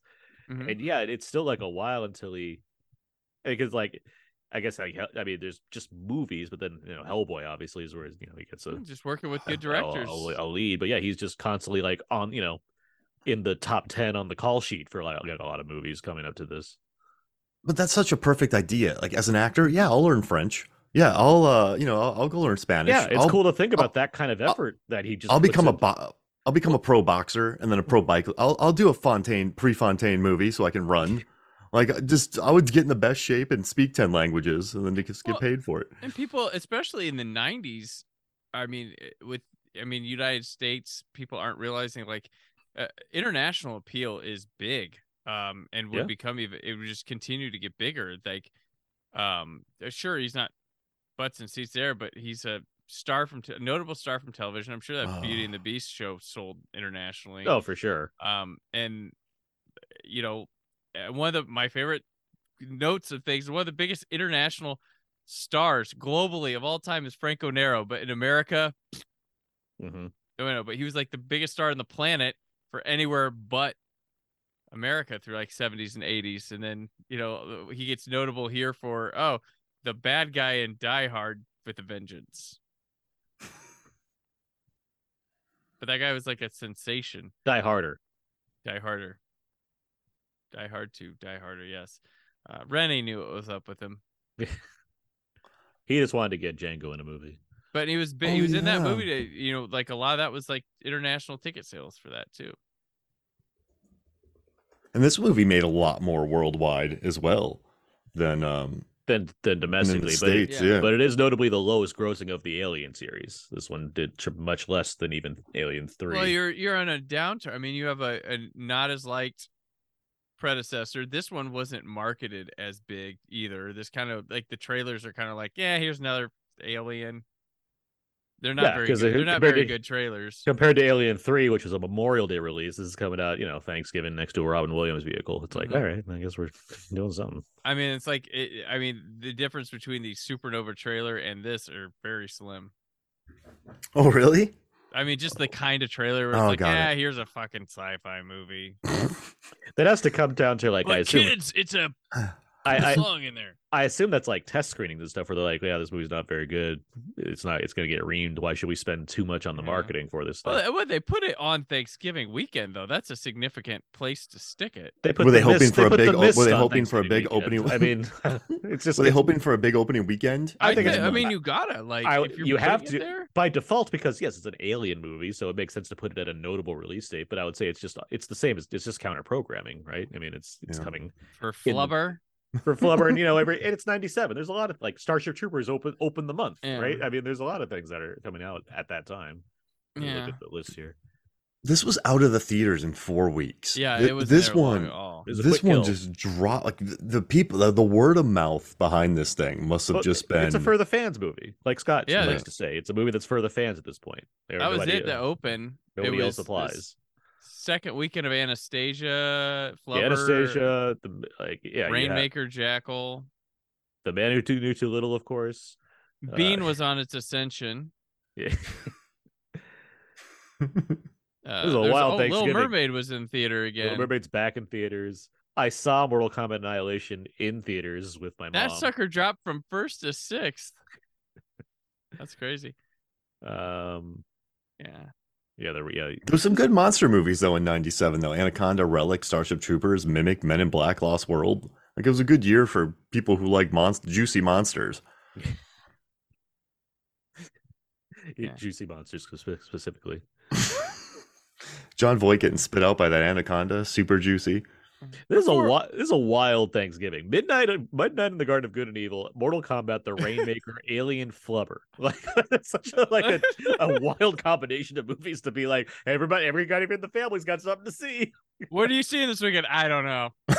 Maybe The I really Rainmaker, maybe Flubber, one of those. You know, it's kind of odd. So this movie it, like opened at 16 million, and then 4 weeks later at 47. Nowadays, that would be pretty awesome, right? Like you Yeah. sink like a rock after like the 16 you would, but then that this got there, like that's people would kill for that now. And Flubber had basketball too. Just want Yes, to put that out very there. very much did. Yeah, 47 million. That, by the way, we talked over the scene, but for one thing, Dominic Pignon's character, great wheelchair. Yeah. that Oh rocks. yeah. Yeah. If Hugh Jackman wanted to make a joke about what they call you wheels, this would be the one to do it for. Mhm. But also that whole like when little drips of alien xenomorph blood's getting on him. That's my nightmare in this series. Like, Oh, okay, yeah. like, alien kills me, I'm dead instantly, whatever. But like drips of acid blood getting on me, no, thank you. Like, how do you even clean that up? Like, what do you do in that situation? Oh, it's funny. He gets the drip on his ear, and I was watching my son. Oh. My son was like, "Why did his ear fall off?" That's Yeah. stuff. It's like I don't know. Maybe it's just a little light burn on him or something. But It mixes differently with the steel than it does human skin. Right. Yada yada. yeah. You know what movie this kind of like feels like it could hang out in the same universe with is Jason X. Yeah, I was easy, thinking that yes, too. for Yeah. sure. They This would be- feel Jason X is like, well, can you make Alien Resurrection but with like $5 million instead of See, that's the thing, though. That movie to me is more successful at doing what this is trying to do. It's funnier. Where this Oh, movie's, yeah. this movie's Yeah. trying to be funny. I think it's accomplishing the goals as far as it has a certain kind of atmosphere and tone to it that feels consistent and entertaining Yeah. throughout. Where my, issues I have with this movie aside, my biggest problem is I get kind of bored in the middle. Like it's just not not very moment to moment exciting like the other Alien films are to me. Right. Well, and you're crowded with characters that aren't dying off quickly enough. Yeah. The thing is, like, here too, like, you go into comedy, but like the 3 movies leading up to this have not built you to go, oh, Alien's funny. Because the last one was really dour, and then it's the most dour. Like, Aliens isn't so much funny as it just has these like poppy characters. Yeah, there's a sense of there's a fun to it just because James Cameron does that. Like this one's like telling jokes that you weren't expecting for it to be telling. It's got its own vibe. Like it's really the only thing to say. Like this one real, like, I hate to say sticks out like a sore thumb. It's not like sore, but it really just, there's the 3 over here, and this one's like, yeah, like I would say Alien vs. Predator almost feels more in tune with the first 3 than this one. I would argue it does. Like it's weird, but I really, on its own, I'm like, this thing has like style, and it looks good. It's filmed well. Like I don't know. I really enjoy the personality it wants to have is doing. But yeah, you're right, Aaron. It does sag here. I mean, they're just walking around hallways now. Yeah. There's no timing. There's no clock. It needs to get to the underwater part, which is something new and nifty for an Alien movie. But it's just, waiting. There's some fat that can be trimmed. As far as you liking this movie, I certainly I see what you mean as far as I can admire what it's doing and the fact that it exists in this form, given that you have a director that's making very clear choices. Mm-hmm. It's easy for me to admire something like that. There's plenty of movies from filmmakers I like that just don't work, but I still. Well, what I'm saying, I'm appreciating it a lot more than I was giving it credit for in the past. That's Ring Light. Yep. I did like I said, like I liked it this time around because I was like, oh, this one's like kind of the pits, and I was like, you know what? It's weird. It's like, yeah. And the camera worships Sigourney Weaver too. I mean, just look at these shots. Like it's just like following her all the way up. The profile shots. It's kind of cool seeing Sigourney just like the camera's just on her and like all about her in this movie, and it's pretty cool. Yeah. So this is the scene that got her to do the movie. This scene where she sees all these aborted versions, and that she's supposed to emotionally respond to all of this. This is the beyond the money. This is the part in the script. She's like, all right, this works for me. I can do this. Well, this is like reverse. It's a mirror to like Aliens when they find that room with all the like test alien stuff, and now she's gone in and it's her. She is the testing xenomorph thing that has been prodded at, but unfortunately it's a clone Ripley realizing this, but Ripley with the memories of before nonetheless, which we're supposed to know that she has the memories leading up to her death or whatever from that, but I don't feel that. I feel like this is a new person discovering, like that's kind of one of the weak parts of this portrayal. I agree. That is another issue I have as far as I don't think they don't think they found the way to write her properly to really get what they needed out of this. Mm-hmm. And so it's just up to Weaver. But I mean, as good as she is, she's still out to sea when it comes to giving us a clear definition of like what is it that that's her thing here. Looks like Rob Bottin did these effects. Oh yeah, there's a lot of wild and weird ideas, concepts, and like monster stuff on display in this that I can understand why a lot of people be like, oh, what the hell am I watching? I do want to say, since you brought up Jason X, when the baby cuddle alien is being sucked out of the ship at the end, I did say this sucks on so many levels. Yep. That's the first thought that came into my mind because I love that scene in Jason X. Oh man, what a moment! It's a sci-fi classic, Jason X. It is fun that when you think of Alien Resurrection, I feel like the two scenes that you do think of are underwater scene and when that fucking alien gets sucked out of the hole in the ship. Those are the two things that everyone's drawn on to as far as what is it that's memorable about this? Like, yeah, those moments. Because that's a great visual of the alien just in the water. And I mean, I like anything. I like any monster in water. Like, I'm sold. So it's just seeing them, like, that new aspect to them. Like, that. What a great trailer moment, too. That's one of the things I distinctly remember is is the aliens in the water. It helps that it looks Xenomorphs in the good. water. Even for Yeah. 97, it still looks pretty good. Well, it's got one of the coolest alien deaths that isn't even gory or anything. It's just the way when the woman gets pulled away and it just kind of goes into a blurry. It's just really effective, and just like spooky. And Pitoff worked on the visual effects, and he directed Catwoman. Yeah, so Pete. So yeah, I was going to get to that. Pitoff would go on to direct Catwoman, but he is the kind of visual effects guy for Virginia. He worked on his other. He worked on City of Lost Children for sure. And the other, you have what ADI is the special effects company that's doing a lot of stuff. Tom Woodruff and Alec Gillis, they founded that studio with and Stan Winston stuff. So they're doing a lot of the practical things. And then Blue Sky, the animation studio, they would go on to be an animation studio. They're responsible for the CG in this film. Oh wow, Mm-hmm. that's cool. And also, this is really random, but Tom Woodruff does a really good commentary on AVP. So listen to this one, listen to Out Now with Aaron and Abe, listen to that commentary, but then listen to the one on AVP because Tom Woodruff is cool. To be fair, we only did Requiem. We haven't done AVP original flavor. So AVP Requiem, a classic commentary featuring our late friend Mr. Jim Dietz, who helped us come up with our favorite character, Dr. Predalien. Dr. Predalien. Yeah, he would check on the pregnant women in Alien vs. Predator Requiem. Gotcha. That was one of the first commentaries, nice. Wasn't it? It's among the first, yes. I believe the Thing is the Thing is an old enough commentary. I'm like, we should do another Thing commentary. There we go. Given how many commentaries we've done. The Thing, 2 TOO. Because the Thing remake was coming out, and we're like, let's do a commentary for the Thing. And so Abe and I, along with friends of the show, Alan Aguilera and Jordan Grout, were on that episode. And I think we did it back to back. I think we did a commentary for the Thing, and then we recorded our episode for the movie The Thing. And we were tired because we'd been doing 4 hours of podcasting at that point. Oh wow! My attention span would be in the next state. I don't know if I could do that for the 4 hours. Uh-oh. Tuco.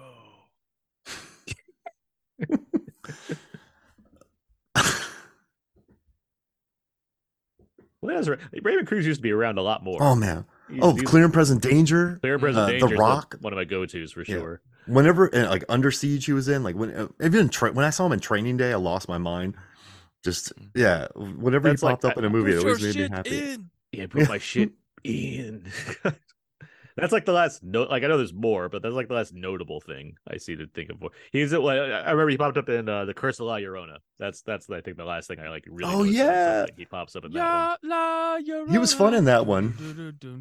La Llorona. I'm sure he does like tons of TV. Obviously Breaking Bad, but I'm sure there's like tons of TV he's on also. And good old Blood In, Blood Out. Yeah, here we go. 100 episodes of Major Crimes. So there. He's on that Major Crimes money. If I haven't seen a character actor in a while, I assume it's some USA or CBS drama. That has to be the answer. Where's Jeffrey Donovan now? On TNT. He's on Law and Order currently. He's on Law and Order. Oh, really? Yes, he is. Hey. I do like his sort of resurgence in Shot Caller, and I like him in Sicario a lot. Yeah, he's always welcome when he's on screen. I always like presence. Yeah, I hear RIPD 2 is actually pretty good. I mean, the bar's not very hard to clear. Yeah, exactly. So, I mean, like, I'm sure when it goes streaming on Netflix, like every Universal DTV movie, I'll watch the 30-second trailer to see if I want to take all my time to watch it. And you guys know, I stay pretty positive, but I remember watching RIPD and just feeling like my essence was being taken from my body. Like I felt it was a real weird feeling. I gotta tell y'all, I was like, I don't know about this picture. Oh, good smelling scene. I'm still looking at Major Crimes, and I'm trying to find out if there's a character that's just named like their last name is Crimes and they're a major, or if that's just the name of the show. That doesn't seem to be the case, but I wish it was. Major Crimes. Who are you? Major Crimes. Where do you work? I'm in Major Crimes. We just added another cast member without subtraction here. Yeah, finally. Endorser. Yeah. He was having a moment here. He had 7? He had 7 was his very bad things. Very bad things. That was his lighthearted comedic performance. Have y'all watched that recently? Because I watched that and I wasn't ready for it. Like, I'm would not I? a fan. Very No. bad things. Oh, I saw it in the theater, didn't like it, and haven't returned. Okay, because I remember being kind of young and I'm like, this is a lot. It is. I was like, I saw it Yeah. when I was younger when it came out, and I was like, I don't like how dark this is. And then I watched it again eventually, and I'm like, I don't like how dark this is. And then I Fair. liked every other Peter Berg film more. So it has that It's going. one of those movies for the where most part. Jeremy Piven plays himself. It's great. Yeah. No. guys, Christian Slater. guys. That and Smoking Aces, yeah. Right, And that's plays what was himself. like. I knew all of these guys, like Daniel Stern, John Favreau, Christian. Yeah, Slater. Like, on paper, it's like, oh, like, this is gonna look be at this great. cast. This is great. I saw that in the theater opening weekend. It was What's- like, ooh. What's the one with Emilio? That's the similar kind of like dark night, like one long night kind of crazy thing happening. Judgment Oh, Night? Judgment Day. Judgment Judgment Night. Night? Judgment Night. Judgment Night. What a soundtrack. That's a great trilogy. Judgment Day, Judgment Night, and Very Bad Things. But it and feels like very, Trespass. feels like Very Bad Things. That seems to be in line of that kind of movie, right? Just kind of like a bunch of guys get up to some crazy shit and things happen.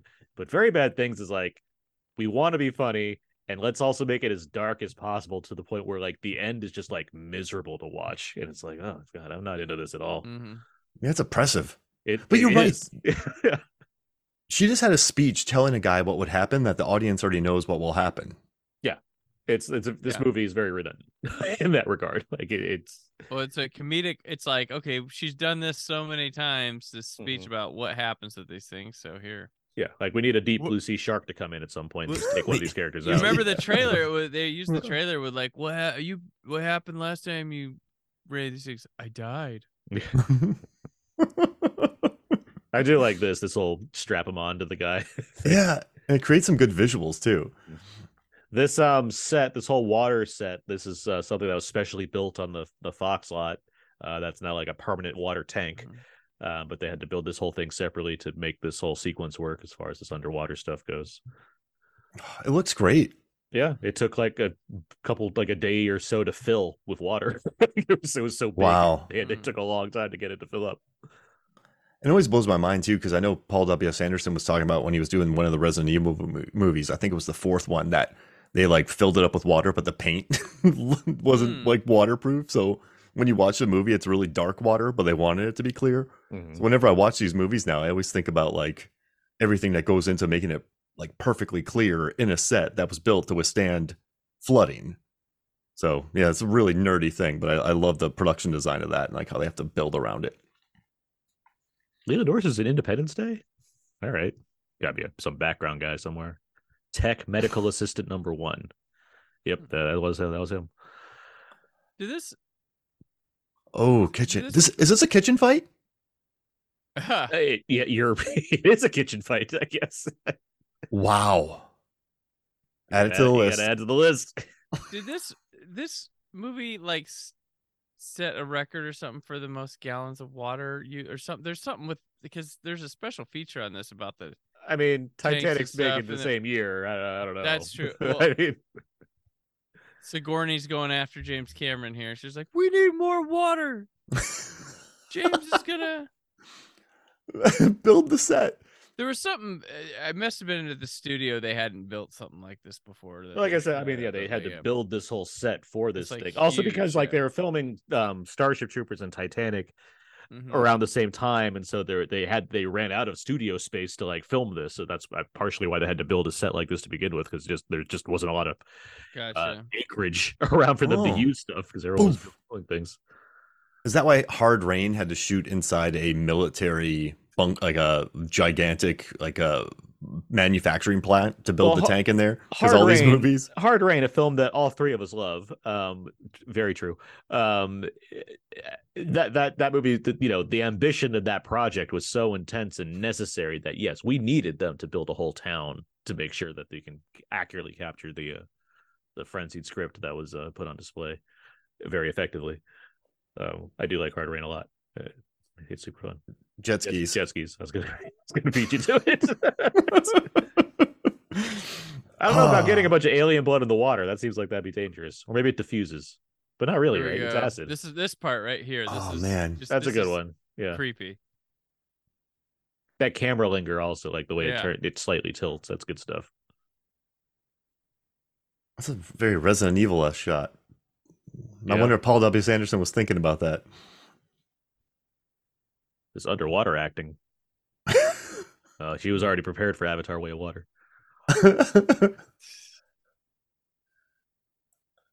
I just like, I like these movies where you have Raymond Cruz, you have like this an eclectic these- selection of people, like bopping around at the end. Like that always makes me happy. Oh, the host of Con Air the podcast enjoys when random great character actors appear in a movie at this size. Yeah, that makes No sense. way. Man, what that movie's so stacked. Jeez Louise. See, they needed to get to this stuff faster. No, that Yeah. exactly. Yeah, this is Yeah. this And is there's- what you have that the other movies don't. Where does all this juice come from?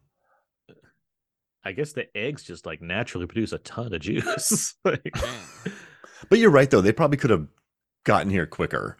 you could probably make a Cut hell out of a few hallways. Yeah, Because the underwater to climb in the ladder, that's like good stuff for this movie. That's Mhm. like some good action sequences. and this is already the shortest Alien movie, which is wild Yeah. to me. It's what feels the longest, but it's so short. I want to see Aaron Sorkin write a script for this movie because there's so many hallways to walk and talk in. right, Yeah. there you go. Yeah, put Richard Schiff as the leader of this bounty hunter crew. Bradley Whitford could be Bradley Michael Whitford. Wincott. Rob Lowe is in here just bopping around. Yeah, Rob Lowe's the Allison alien, Janney. the robot. Sorry. Yeah. Allison Janney is Ripley. Given the amount of slime, those alien eggs probably make great omelets. If you really got down to it. Oh, I don't know how tasty they are. Probably salty, if anything. But I mean, there's so much of it. You don't need a 3-egg omelet. You just get one xenomorph egg and you're good. Oh, Cooking with Babish needs to do this now. Yeah. Just make a xenomorph egg. Oh man. I forgot how much underwater acting there is in Oh. this whole sequence. yeah. A lot of people having to hold their breath and do stuff. There's great clear water. Boop. Yes. Oh man, he's great at these shots. Ricochet right in there. Yep. Yeah, he's a real yeah, I love those Denzel. shows. Ah, Ricochet. poof. They look like killer clowns right there. Those those. Yeah. Oh man, when that first xenomorph blows up though, what a great trailer moment like that. I was sold, and now it's all pissed. Oh man. I didn't ask when we all first saw this movie. So, Mark, you saw this in theaters when it came out originally? Yeah. I remember watching it, and like I pretty much watched pretty much everything in '97, and yeah, and like I said, it was one of those movies where I didn't feel a lot for it, so I think I just forgot about it. Like there's no hatred. I was like, that's cool. There's water bits, but it was just it was fine. A lot of so much smoke. But yeah, Brandon Wood. I mean, Mhm. that's it. Brandon, did you see this in theaters right away? Twice opening weekend. Twice. Went Wednesday before Thanksgiving. Well, I was supposed to wait for one of my friends to go see it on a Saturday, and then another friend was like, I'm going to see it. We're going, don't care. Like, he's like, just don't tell him. I was like, all right. So I had to act like I saw it for the first time, my second time on that Saturday, but I saw it opening night, and then went Saturday afternoon, I think, the next time. All right. My first Alien movie in the theater. There you go. I've since seen a 35 millimeter print of Alien, and then they show one of the I don't know, one of Cameron's original prints or something of Aliens at the ArcLight one year, and I got a ticket to that and saw it. Oh, okay. So Alien 3 of these 4 is the only one I haven't seen in the theater.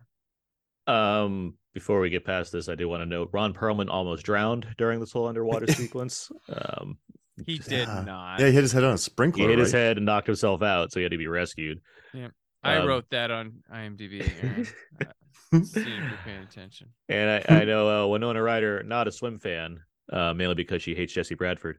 But that's a joke. But I got it. I was gonna make one myself, but you went there. But she's not a big in the face, not a big swimmer. Did not want to do this stuff. Wanted to do a double wouldn't look good, so she did it anyway. Still got just anxiety ridden doing this whole process of the underwater stuff. So much as you would assume watching a sequence like this, not fun to film. That's the takeaway. The takeaway, if a a pyrotechnic heavy water complicated sequence involving multiple actors, all with varying levels of competency and ambition and skill to accomplish the complicated things going on here. Yeah, not simple to pull off. No. It's a lot. I would drink Rob- a lot of coffee on these days if I worked on this set because it would move so slow. Ron I feel like Perlman those did- water days. Ron Perlman did do this stunt of him bending backwards and then like cut up his That's back a cool in the shot process. there. Oh gosh. Yeah. Cut up his back in the process doing it. That was another trailer shot where he goes upside down. Yeah, that upside down thing. Good headshot. Oh, here we go. Yeah. It's poor spider. He shot that spider. But he just adds so much to the physicality, Ron Perlman. Oh, When you yeah. see, He he just throws looks like a himself into these tank. things. Yeah. He just looks like a tank, and you believe that he could just, I don't know, do that. He's just a dude's a monster. I love his look too. It's so like it Oh, feels yeah. so lived in with that big, that scar on his face and just like the way his hair is cut, where he has like little marks like that are like chipped out. Just like Well, you it- could you you could just see a gotta life in know- this guy.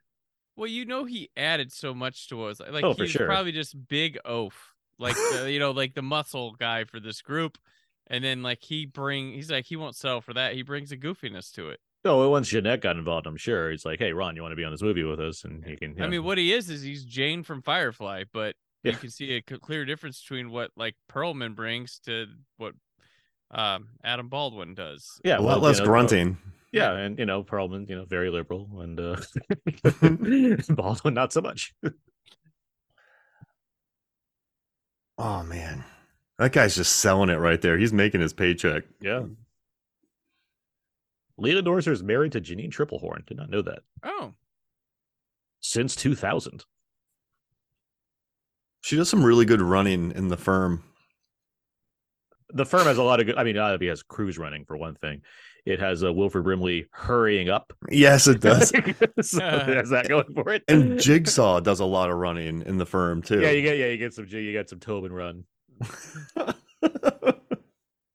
So here's the big surprise, right? Oh, they didn't actually kill off Winona Ryder for no reason. She's alive still, and she's a robot. So We don't know much she's a smoke. robot yet, but she survived somehow.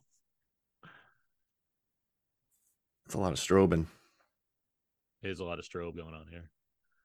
That's what happens when you blow up alien eggs. You really ruin the light structures. The one thing I like about that scar is it doesn't feel overly gratuitous. Sometimes in these movies, like you get one of those scars, like halfway through the movie, the hero gets a scar on like the top of his eye and the bottom. Like this one feels like real. I guess it's because it's Perlman's face. It's not like one of those, like in The Rock, Dwayne Johnson gets the strategic shirt rips in his movies, and you're like, that's not. I was like, how'd that happen? Why is that rip there? But no, this is his just face looks really good, scarred up. Oh, the white gunk. Underrated thing about these robots, they can really take a beating. Like they keep on going. I mean, fucking Lance Henriksen gets ripped in half like multiple times. He's fine. He can still process and do everything he needs to do. Fucking Ash gets his head ripped off, and they're still like, yeah, let's just connect him up and get all the information we need. Like these robots, the Weyland Yutani Corporation, they hit the jackpot when they came up with AI technology. Well, Yeah, I mean, hire those people. She's a robot made by the robots, so she's not. It's even better. Yeah, she's Weyland she's Yutani, yeah, she's fucking the end of AI over here. She's a mecha. I think I love. She's got like a freckle or a mole that like is like a cap that opens up to like a port that she can plug in. I think that's like such a cool, very Jeanette probably detail. That's left over from Beetlejuice. But yeah, it's a lot of good stuff going on here.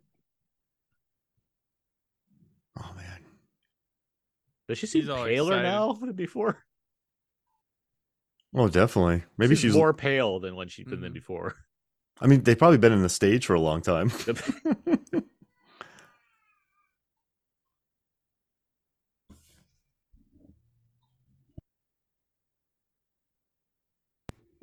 Among the directors considered for this movie, we have quite a few here. Danny Boyle was the first choice. Okay. They wanted Danny, which I could see that. He chose to make A Life Less Ordinary instead, a movie I really like. And then he would make Sunshine his own. Yeah, he'd make science his own thing. Space movie. Peter Jackson was asked, and he was like, I don't feel anything for this. Bryan Singer was considered, which makes sense at that time. Okay. David Cronenberg passed. Mhm. Oh, And- he went for Jason X. Are you filming in Canada? No? All right, Jason, it is. And then Paul W. Sanderson was being courted for a bit as well. And he would go on to make Alien vs. Predator. So it all You worked want to out. just stick around the office, Paul? Yeah. You just want to, it's so funny. Like Peter Jackson from like late 80s to Lord of the Rings is like the most interesting. Like so many people passed on him or didn't use him for things, or he turned like it was like everything was handed this guy's way, and he didn't have like it was based on like a lot of it on his potential or something, like he wasn't like Lord of the Rings Peter Jackson at that point, but his name's like all over stuff. There's like he lost out on like an Elm Street movie at the time. There's another thing he was supposed to do, and they went with someone I can't remember. Like Texas Chainsaw Massacre 3. He was supposed to direct that, or he was in contention to direct that. But it's so wild his journey of stuff he didn't do. And then, Robert Zemeckis knew it. He caught on. He was like, yeah, all right, I'll give you some money to make The Frighteners. So Right. Speaking of clones, I bought tickets for Multiplicity and I snuck into The Frighteners to watch that. Oh, so you're one of the 5 people that saw it in theaters. Yeah, I mean, I that saw poster, The poster. So you were just 2 of the 5 sold people me. that saw The Frighteners. Oh, the poster, I loved it. I love going Yep. to the big theater that was by me. That's by me now. And seeing that big 3D Frighteners poster. I love that. I so like the. That's the one, and I had it when they came on DVD. It had that slipcase on there, I think, but not on the Blu-ray. I hope that comes back when they put the 4K out for The Frighteners. Give me that slip. They had it on the VHS too. Yeah. I remember the video stores that had it on the VHS. I think the rental stores had it. I don't think when it came to sell through, I don't think it had that on it. I think that was just flat. So if you wanted it, you had to buy a used VHS. That's got to be why it did fail at the box office. Is like, this is a horror comedy of Michael J. Fox. Also, it has this creepy, like, cool motion poster thing going on. I don't know what to think about this. What's going on here? And then it's Busey's in here. Yeah. Right. Yeah. And then that one guy in Starship Troopers. Oh, Jeffrey Combs in that movie. Yeah. If you're not ready, love the Frighteners. If you're not ready for Jeffrey Combs in that movie, oof. I guess if you know Reanimator, you know how far he goes. But still, is that another ring light? You are noticing these, and I'm seeing them now too a lot. Yeah. I've yeah. That's whatever. I mean, it looks cool, I guess. Whatever. It works with the aesthetic here. Yeah. I mean, when a movie fully commits, you can forgive a lot, I guess. But I'm not forgiving here because I keep calling it out. Because we're in hallways a lot, and none of these hallways are lit that way. It's not like I can believe that. Right. Oh, well, it's that time where an alien movie hits a countdown and has to. There's a lot of feet shots in this movie. I've noticed. Yeah. It's from low. Even the hallway shots they go a bit more low. Foot heavy. Yeah. It's not footloose. What's Whedon getting? Why is Whedon getting this job? Like, because he's a script Buffy? doctor mainly. I mean, Buffy's just kind of started. Buffy is. Oh, the movie. Didn't he write Buffy? Yeah, but it's not like the movie was super acclaimed. Oh, I mean, yeah, the that's movie true. happened. They would have been around. Like Buffy wouldn't have been he'd have had to turn this in before Buffy hit TV and was a hit. So like at this point, he's just like he's doing what, like ghostwriting on Speed, Waterworld, Twister, Roseanne, and Toy Story. Toy Story gets an Oscar nomination. He's among the people that get an Oscar nomination. Yeah, I think it was known of like there's like known as a good writer. And I think he had strong geek cred within the filmmaking community. They knew he could do genre stuff, but that's not what I was gonna say. I think that's the same with little different, but I mean, as far as geek cred goes, I think that's why Peter Jackson was sought after in various ways, because it's like the people that know see that this guy's clearly talented, watching films like Dead Alive, Heavenly Creatures, and being like, this guy is great. Like, why are we not giving him more projects? And it's just things just didn't line up until they actually lined up. But like, I feel like that's a big part of it, where like people that know film keep seeing Peter Jackson and being like, this is a unique voice that we are not capitalizing on. Why are we not doing this? Right. Let's give him Lord of the Rings. Yeah. Yeah. Come here, friendly Harvey. let's get this deal go. But it's funny. Like, you went. that's what people do now, though. Like, you did what now? Like these little things. Here, take this big blockbuster thing. Yeah, you But did they- Cop but- Car, take Spider-Man. But they You put know, they you put did more Mississippi rain- Grind. but they put more reins on him. Like, look at Lord of the Yeah. Rings. Like, that's absolutely Peter Jackson. Like, there's no mistaking that. Well, Peter you, Jackson. you don't you luck out. But I mean, the guys, you can tell. But you give a lot of these indie filmmakers stuff. Like it's almost like this is with that. It's like why Kevin Smith never wanted to do big budget things or something like that, because he'd be delivering your Colin Trevorrow type, things I- people complain about. At the same time, there is a level of talent that's just not there for certain people. Right. Like, we like. I like my fair share of Kevin Smith talking about stuff, and I like a portion of the movies he's made. But I also I don't see it like. I don't think he could do that kind of thing to begin with. Like Well, I mean, but nowadays they're taking the Clerks person and giving them Mhm. that. But That's I'd the argue thing. the ones that they're taking do show me directorial skills in those things. Like the Kevin Smith movies that I like, it's not because of his amazing direction of those movies. It's because he's a good writer and he makes Mhm. poppy films. Like I know what you're saying. It's just I don't see like what Fleck and Bowden from like Sugar and Half Nelson. They're Yeah. good directors. Like, did I necessarily need to see them make Captain Marvel? No, but I could see their ability on screen to make me understand that choice. I can see that with Cop Car too. I don't necessarily think that Watts, a director that, as far as I'm concerned, doesn't exist when it comes to Spider-Man movies, despite having made 3 of them. I certainly saw skill in Cop Car that can make me understand why that choice will be made. Whether or not he actually gets to do something identifiable as a director, that's another story. But like, I get where that comes from. Okay. When that grate gets pulled, did you all think about the Crawdads movie too? Sorry. What we do in the Crawdads. And also, too, that dude who did Short Term 12, he made a Dustin nice... Denton Credner, yeah. Yeah. Yeah. Yeah. And Josh Trank. Again, like those are like, regardless of the films they make, and obviously, yes, we like Shang-Chi and Fantastic Four is a thing that happened. But like, Chronicle is a well-made movie, right? It's not just like, oh, what if we did this? It's a well-directed film. It has stuff going there that feels interesting. Short Term 12 is a well-made movie that has unique choices in addition to like an emotional script. I mean, I love Mallrats and Clerks, but it's kind of just people facing the camera and talking. I mean, it's still... And he's the first person that would tell you that. He knows he's Yeah. not a great director. Like, Well, he's not walking up to you saying he's he said amazing if at he- this. Chasing said if- Amy as well. Like, Yeah. Again, there are Hmm. Kevin Smith movies I like a lot. The 2 of them are my favorite movies of all time. But like I I Yoga can see the Hosers limits. and Tusk. Yoga or- Hosers and Tusk, yeah, obviously. Justin Long, he crushes it. Oh, this is the cuddle scene. Yeah, this is Yep, all this stuff. This is where it gets weird. This is one thing that was burnt in my memory. I'm like, I was like, she's cuddling with this alien. And this is something the studio wanted to cut out of the movie. And Sigourney Weaver said, if you do that, I'm not promoting this movie. Yeah, I need them alien cuddles. I'm gonna this alien, or you will see me walk. And we've talked about that before, right? The demands that she made on aliens, right? That Sigourney Weaver wanted. She wanted like what? There were like 3 main things she wanted. She wanted to not use a gun. Right. She wanted to kiss an alien or like make love to an alien, and she wanted to die, right? Those are like the 3 things that she wanted to do when she signed on for Aliens. And so which one like she eventually does all 3 of those things, right, in the course of these movies over the course of the sequels. Because And the gun Alien bit's 3, the most yeah, iconic too. Alien 3, With she her... doesn't use a gun, right? That's the thing, No. because there's no guns. It's on Right. a not wood planet. This guy.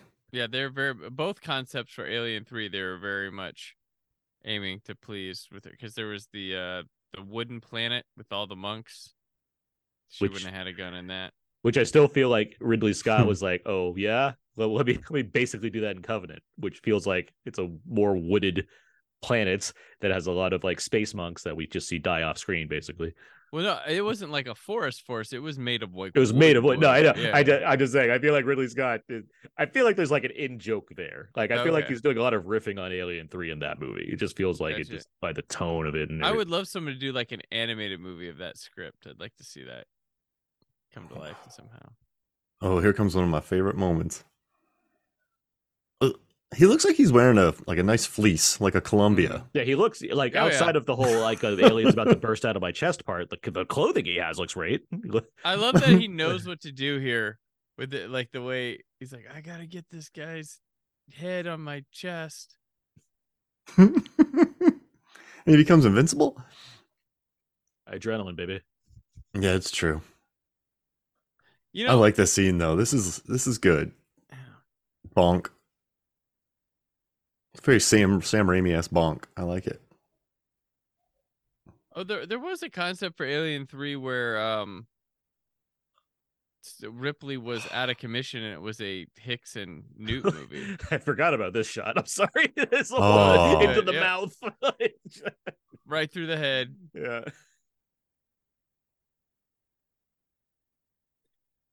You know, writing this movie, they could have made a movie between Aliens and Alien 3 and done what people wanted if you think about it. We don't know that they're, you could have had a stop off adventure back onto the thing. They'd have to be bending over backwards to explain this whole Newt and Bean stuff and the egg. And I know what you're saying. I get it. Like, Yeah, you could have, but yeah, Just stop off on a water planet. I'll take that. right. There you go. I feel like you got me laughing though. Like I'm gonna drop xenomorphs on this planet and then I'm gonna Yep. nuke it. Like, what's the purpose? It's Like, so I petty. want to know It's this just military. pettiness. I want to know this military strategy that these xenomorphs come in handy for. well, when there's too many raptors, Yeah. Right. you have the only way to fight them is with xenomorphs. Is that- D'Onofrio. was that another basketball reference? Yeah. Yeah, that's why Cronenberg didn't do this because he was a big Toronto Yeah. Raptors fan. He had season tickets. He didn't want to miss a game. Even though it's Fox, which famously shoots in Vancouver for a lot of movies, they're like, nah. Ooh, that looks good. So much juice. So, Yeah, it was a big juicy scene. This stuff just spreads. That's another thing. Like I always forget that there's like an alien queen in this movie. That's how like Yeah. uneventful this feels, and like that doesn't add to my appreciation for it. It's like, yeah, but alien queen, like that should be notable to some degree. Instead, it's like, Yeah, it's the whole reason they cloned her. yeah, but instead it's like, oh yeah, I guess that's a part of it. Like you're so much more It's the- interested in the other stuff going on. The weird Brad Dourif like cocoon stuff going on too. It's bizarre. That's just some of his home movies they inserted into this, by the way. Right. Hey, we need some B-roll. You got some stuff for Oh us? yeah, my daughter and I were making some fun movies over the other weekend. Yep. Ah. Did you see her in Tenet? Yeah. Listen, y'all, Call to Chucky and Curse of Chucky are wonderful. Oh, they are. The Yes, they TV are. show. The TV show's great too. Devin Sawa has been crushed. I like new. He's like a new Ethan Embry from Cheap Thrills and Devil's Candy. Now there's Devin yeah, Sawa yeah, and very, Hunter very Hunter. much so. He's very much on that Yeah. Ethan Embry run right now, where he just suddenly starts appearing in cool genre stuff. Yep. Listen, y'all, Cheap Thrills is a wonderful movie if you're listening. That I movie's love, awesome. Yep. It is. Yeah. It's legit. Like I bought it at a vending machine at Alamo Draft House, and I just think it's what a movie. I love That's that one of the movie. last things I saw at Cinefamily before it closed down. Oh, it's so good. Good Oh, cast, more smoke too, work. that- Oh yeah. yeah. Good cast. And yeah. David Koechner, man, like he sells it. Like and Pat Healy and Sarah Pat Paxton. Healy, Oh, yeah, Haley, of course, yeah. It's the Oh, there it Innkeepers is. reunion. oh yeah, I Yeah, love with that. Paxton.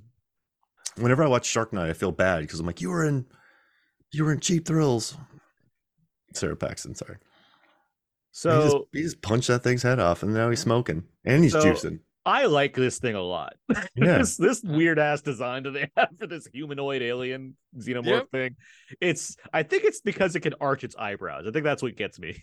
I think that because it has like facial expression and like looks sympathetic. It's like I just like what this weird goobly white thing is. There's something It's about almost it. got the same face as Sam from Trick or Treat. And Oh, Yeah, you're right. yeah. It does. Yeah. It does have a very similar Sam face. It's kind of like a petulant child. The eye shape, because the kind of the way the eyes are. it's like Yeah. that, yeah. Oh, just punches his mom's head off, and he's like super emo. It's super emo, I guess. The cuddles are coming up soon too. But yeah, just like the way it can arch its brows, I think that's what sells me on this thing. Oh yeah, look at Oh, that's fine. beautiful. Brad Dourif's like, I know I'm like half dead, but this is pretty cool. It's got Did that you weird see like that? hook nose on it, like the little Oh yeah. nose. Yeah, thing. it's just so like- a weird choice. It's a good design. Oh, here another good one. I love the gore in this movie. Yeah, it doesn't go the way you would expect some of these kills, and I love that. Oh, get it. And it's like so steamy. Like every time it opens Yeah. its mouth, it's steaming up. I love a good head bite in movies. Head bites are fun. Yeah.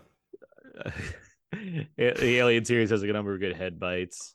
Like the Rancor when it eats the Gamorrean guard, like head Rancor's got first. a good head, but yeah. Oh, what a great head bite. So much smoke. See, do you know how much money I'd just be wearing cargo shorts.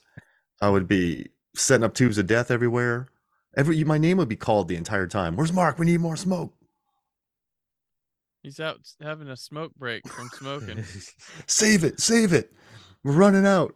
It's just people puffing later.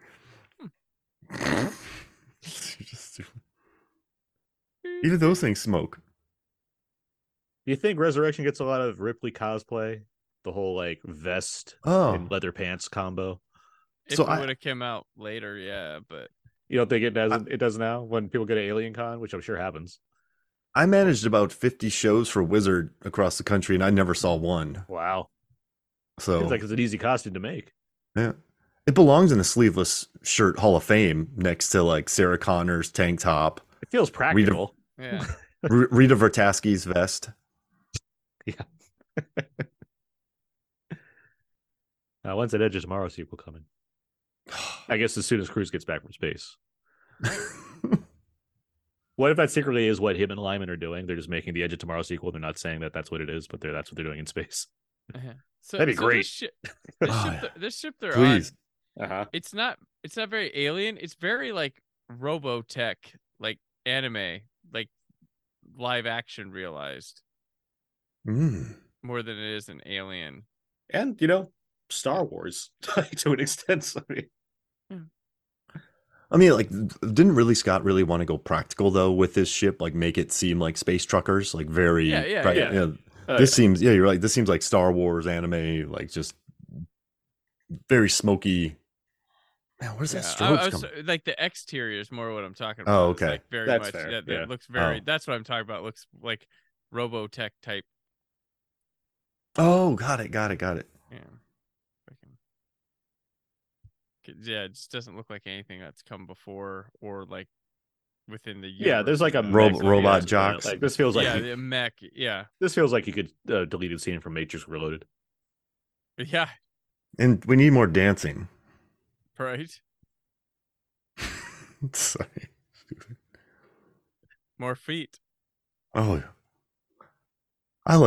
you're right. I do love this thing's nose, the smoke. It's kind of adorable. This monster thing that they have. And it has a sense of humor too. It just grabs the thing and closes it. Like, I get it. I got it. It's Yeah. okay. I understand doors. It's like if you put this thing and like Peter Boyle and Young Frankenstein together, they'd probably have a good time. Oh, there's surely. Oh, putting on the Ritz. Oh, the two of them. Yep. You could go put it on the Ritz chorus and then sub in when it's screaming, getting sucked out. Yeah. This make that- sucks make on that so fan many edit. levels. Make that fan edit, Mhm. listeners. Put on the Ritz from Young Yeah. Frankenstein and the sucking out sequence from Alien Resurrection. Um, yeah. I really want Peter Mensa, Sergeant Brodsky, to pop up and just start fighting this cuddle alien. Sure. I don't know its name. I just call it the cuddle alien. Gonna take more than a it's- stick to knock this old dog. Or what do you say? Up, that'll Yeah, do. that'll do it. Yeah. That'll do. Yep, that'll do. Oh, that's so beautiful. Oh my gosh. Oh, These long Look at salad this fingers thing. he has. oh, that thing's so cool. It is cool. Like every even the okay. This is slowly bringing me back around on this movie. The shots of this thing. I haven't stared at this. Oh, creature hey, for there's a while. classic alien shot. Yep, that'll from the side. Mm-hmm. Here it goes. Plop. Oh, I love a good Ooh. head squeeze. Oh, that was a squeezy head. Very Ricky O. It's Did like, that look at get my announced? hand. Brandon, did that get announced recently for 4K or just a Blu-ray? Ricky What O? did? Ricky-O, the story of Ricky. I thought I saw something about I that like don't a know. while ago. Mm. See how I find that.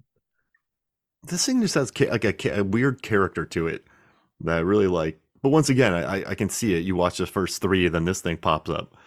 Mhm. Well, it's also because now we're at like the end game of this movie where like it is really exciting. You know, it's we've gotten Well, past I all the mean, other once stuff. once they hop in the water to the end, it's pretty smooth sailing. The end goes a little bit too long after they get through with this, but Yeah. When she starts cuddling. yeah. Yes. Oh wait, Ripley did that too. I love it. I'm gonna rub your face. You're pretty. I should waterfall her face. Yeah, just some Is that face you, off pasta. Travolta? Like, sticks his finger in the wound. There's like dry ice in its mouth. Yeah, or every something. every time it's like opening its mouth, there's just steam coming out of there.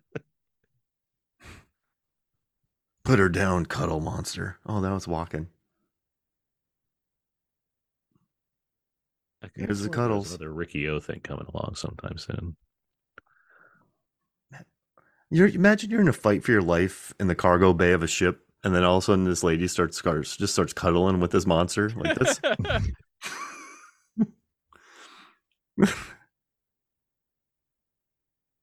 This is cool when she cuts herself to.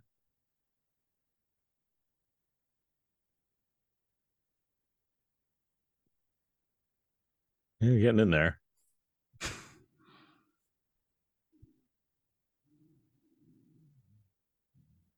Bloop. Mm-hmm. Brodsky's just outside. Yeah, they really use the grossness of the xenomorph to their advantage in this movie quite a bit. Like that seems to be a Oh, major yeah. factor in all this. Like, yeah, the blood thing. We should really put that to town. Mom, why? Let's see. H.R. Geiger was a fan of this movie, although he was upset that he didn't get any credit. Oh, But they, he they dug the said movie. it was a pay issue. Uh-huh. Jean Pierre was like, it was a pay issue. They didn't want to pay him. That's what he said. I mean, that tracks Oh, as here. far as Hollywood logic, but he did it like goes. he's like of the people that say nice things about this movie, because most people, James Cameron's like, this movie fucking sucked. Ridley Scott's like, no, Right. thank you. Sigourney Weaver's like, yeah, money. But H.R. Geiger walks up, is like, pretty good. Sigourney Weaver, what'd you think of it? I was in it. I love that this he just followed this up with Amelie. Like that's just makes me happy. Like this didn't wreck his career. He's like, I'm just gonna go make something awesome. It discouraged him from Hollywood. He swore off Hollywood after this. He's like, France it is. Like, that's my speed here. Oh, Okay, man. so this I mean, this part, like, this is sad, and this practical stuff looks good. The CG stuff less effective.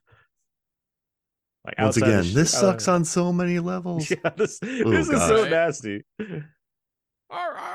Yeah, it's just This is weird. unsettling to Watching this on mute is really disturbing, actually, because it's really sad.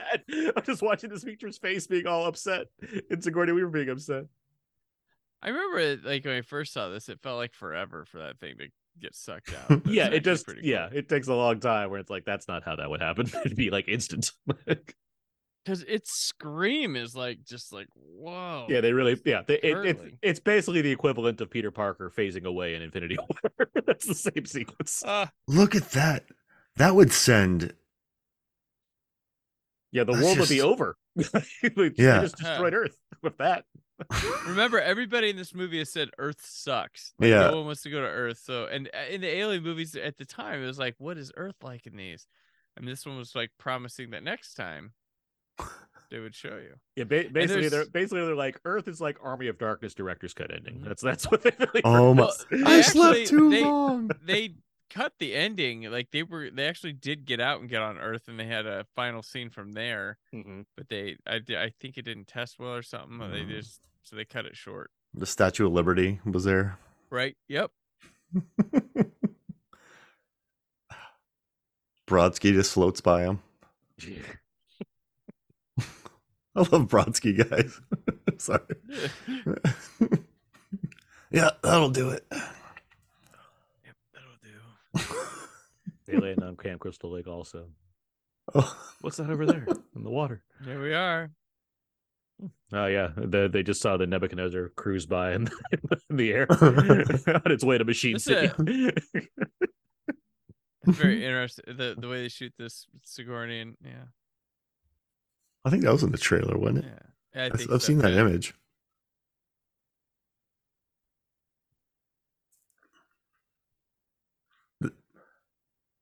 If you can get past that sagging middle, it ends. No, yeah, like this is strong third act.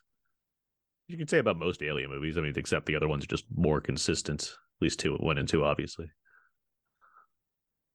Poor Cuddle Monster. Yeah. That was more disturbing than I think it needed to be watching it, silently on this commentary. Like I'm more upset than I thought I would be watching that this time. Its body was jiggling too when you're watching it. Like, what is? This is a lot. Because it's completely destroyed. Like the face crumbles. It's like watching Sarah Connor get blown apart in T2. It's really upsetting and sad.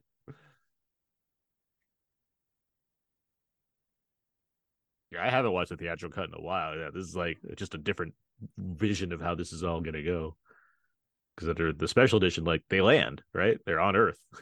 Yeah, they walk out and they sit on like a rock or something. They have a conversation, and it almost feels like an incomplete movie. Like it ended before it was, like we're done. And I'm sure that's why it got cut. But like that's how that, from what I remember of that alternate ending on here, there's like 2 different takes of it, and it's just like, okay, that was it. Like that was very unsatisfying. H.R. Geiger's credited that maybe that is added later after the fact. Original Alien. Dan Hedaya. Jeez. That alien hybrid thing originally had sex organs, both male and female sex organs that were digitally removed in post-production. They thought there's a lot going on here. We need to scale back a bit. So let's not define the gender of this thing. That'll make people more understanding of the crazy monster we developed for this series. People will get it. He said he regretted that too. He said he felt bad, right? He's like, because we only see it once below the waist. Yeah, they had all that. That was money they spent on doing that because for the sake of the audience's need for clarity. I don't know.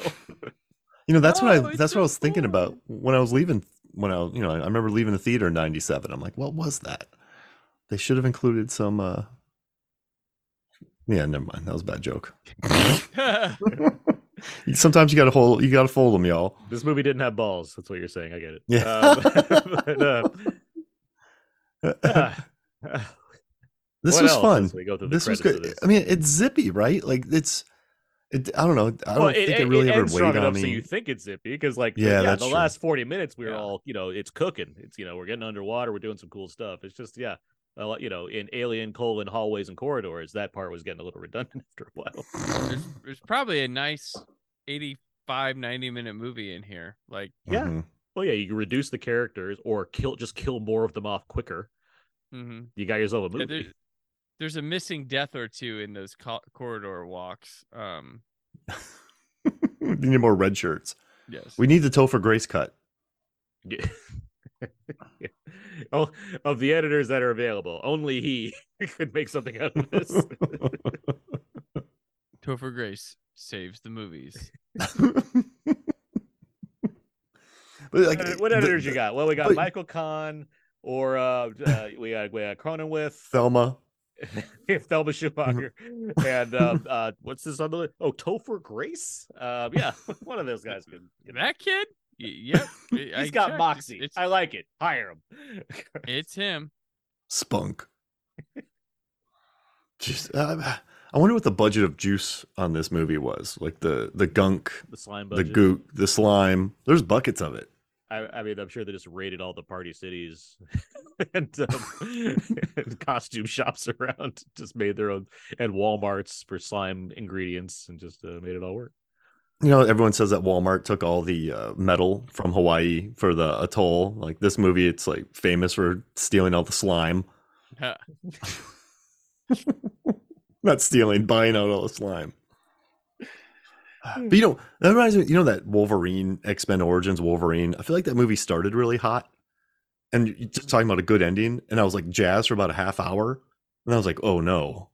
But like it took me about a half hour to realize that with X-Men Origins Wolverine because of that cool intro. So like this movie, I guess I guess it does send you out on a high because little cuddle monster gets sucked out. They live. They see some clouds. Everyone's happy. You leave. I've had my take on Wolverine for a while, but Brandon, you sum it up pretty best. Remind us what It's Wolverine the is. the Canon Films X-Men movie. Wow, It's very much an 80s Canon Films flick. maybe I should rewatch that. At the time before I knew what Canon Films was, when I saw the movie, I'd always figured it's like this is just a movie in the wrong decade. This is a movie that should have been is an 80s movie. It just happens to come out in 2008, 9. And it's a shame because it's still like, it's not like that makes it good. It's just more of, I see what they're doing here, whether they knew they were doing that or not. It just feels like it's in the wrong decade to exist to begin with.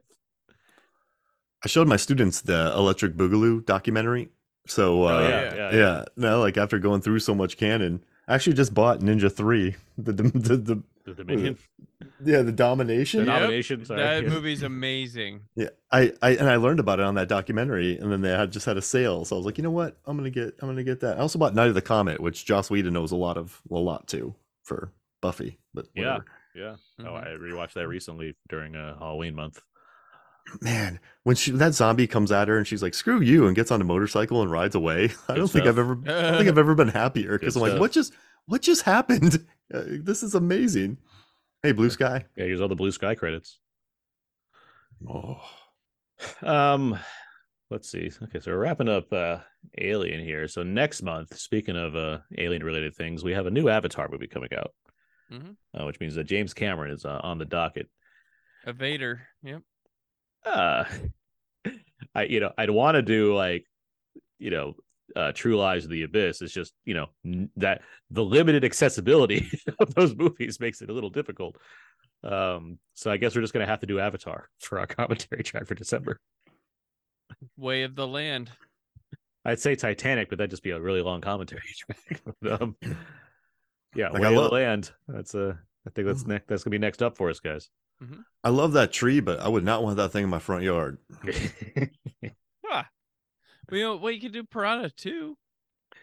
Play Alien. Play the video game from Fox Interactive. Is that company just interactive now? What if that was like? It's like we haven't made a game in like 3 decades. Doesn't matter. We're changing your guys' name. All right. Well, we've done it. We've talked about Alien Resurrection. We've completed the quadrilogy. So now that just means that we have to let's see. Let me think about all this though, because we've done the quadrilogy. We've done Requiem. So we've done Predator 2. So that we still have to do Predator, Predators, the Predator, Alien versus Predator, Prometheus, and Alien. We still got 6 movies we got to do in this series. Yeah. We aren't even started. Yeah, we've scratched the surface of the. You've done a lot of these. You have not. A couple. We did a couple of them. Yeah, Predator 2 is gnarly, y'all. I watched it again recently. We are big Predator 2 fans in this. I have been a Predator 2 fan since day one. Like, welcome to the party. Other people who like it, but yeah, like I never understood why people didn't like that movie. I grew up with Predator 2 on WGN, watching it on TV, being like, "This rocks! All this is good." Stephen Hopkins, more like Stephen Hipkins. What's up? Well, he directed Judgment Night too, didn't he? He did direct Judgment Night. Yes, he did. Yes, he did. Yeah. That was his fire. Was Man, watching that movie when I was like 10 or 11, Predator 2, I was expecting a Predator because you can be young and watch Predator, but I was watching Predator 2 and I'm like, man, this is a lot. I remember feeling that way watching that, and watching it again. I love like Danny Glover's 70% more hostile than most cops. Like his stats in that movie. And he can take Arnold. Oh yeah, I liked how they had to keep putting him in flannels to like hide how jacked he was in that. I know I digress, but still, I love that movie. Stephen Hopkins also did, of course, Lost in Space, a film we did a commentary track for during our run of films that were beaten by Titanic at the box office, and that's the one that concluded that one by being the one that beat Titanic, which of course was directed by James Cameron, who does Avatar, which we're talking about next month on this track. But we do need to wrap up. So that is going to do it for this out now commentary track for Alien Resurrection. You can find everything I do over at my personal blog, thecodeseek.com. Everything I do ends up over there. I write for We Live Entertainment and Wise to Believe. I'm on Twitter, Aaron's PS4. Mark Hoffmeyer, where can people find more of your work online? Movie Films on Flakes, Movie Films on FLIX. You can do that at the website of the podcast or Deep Blue Sea the podcast, Con Air the podcast. I just watched almost every episode of Dragon Ball Z Super and GT, and I did stats for Vegeta. So when the new Honest trailer for the new Dragon Ball Z movie comes out, I have a video that releases alongside of it called By the Numbers, and it's all Vegeta stats. So look for that. That put me into like another realm of exhaustion. I was getting up at like 4, going to bed at 12. Cool job, because I never watched, but I had to pull all of Vegeta stats. And I started mumbling to myself towards the end of it, and I slept for a couple days afterwards. But cool assignment. So watch the video. You'll like it. Very cool. Brandon Peters, where can people find more of your work online? At Brandon4KUHD on the social medias. Brandon Peters Show. Also at the BrandonPetersShow.com. Currently, the Raps, Scott Mendelson and I doing a Tim Burton retrospective. Pretty fun. It's just getting off the ground here. And then at WiseToBlow.com, I have had a lot of reviews and stuff, but I'm currently doing the Sony Pictures Classics 30th anniversary collection, which I'm humbled that they sent me to review. Those reviews will be going up all through the month. Very cool. Heck yeah. You can find all the other episodes of this podcast on iTunes, Audioboom, Spotify, and Stitcher. You can follow us on all the socials, wherever you can find podcasts and all that stuff. Brandon, Mark, thank you both for joining me for this episode. No, thanks for having me. Mm-hmm. This is sure. great. Glad to have you guys here. Glad we were able to finish off this quadrilogy. But that is going to do it for this month's commentary track. So until next month, and until next time, we have more podcasts and more commentaries. That's going to do it. So until then, so long and goodbye.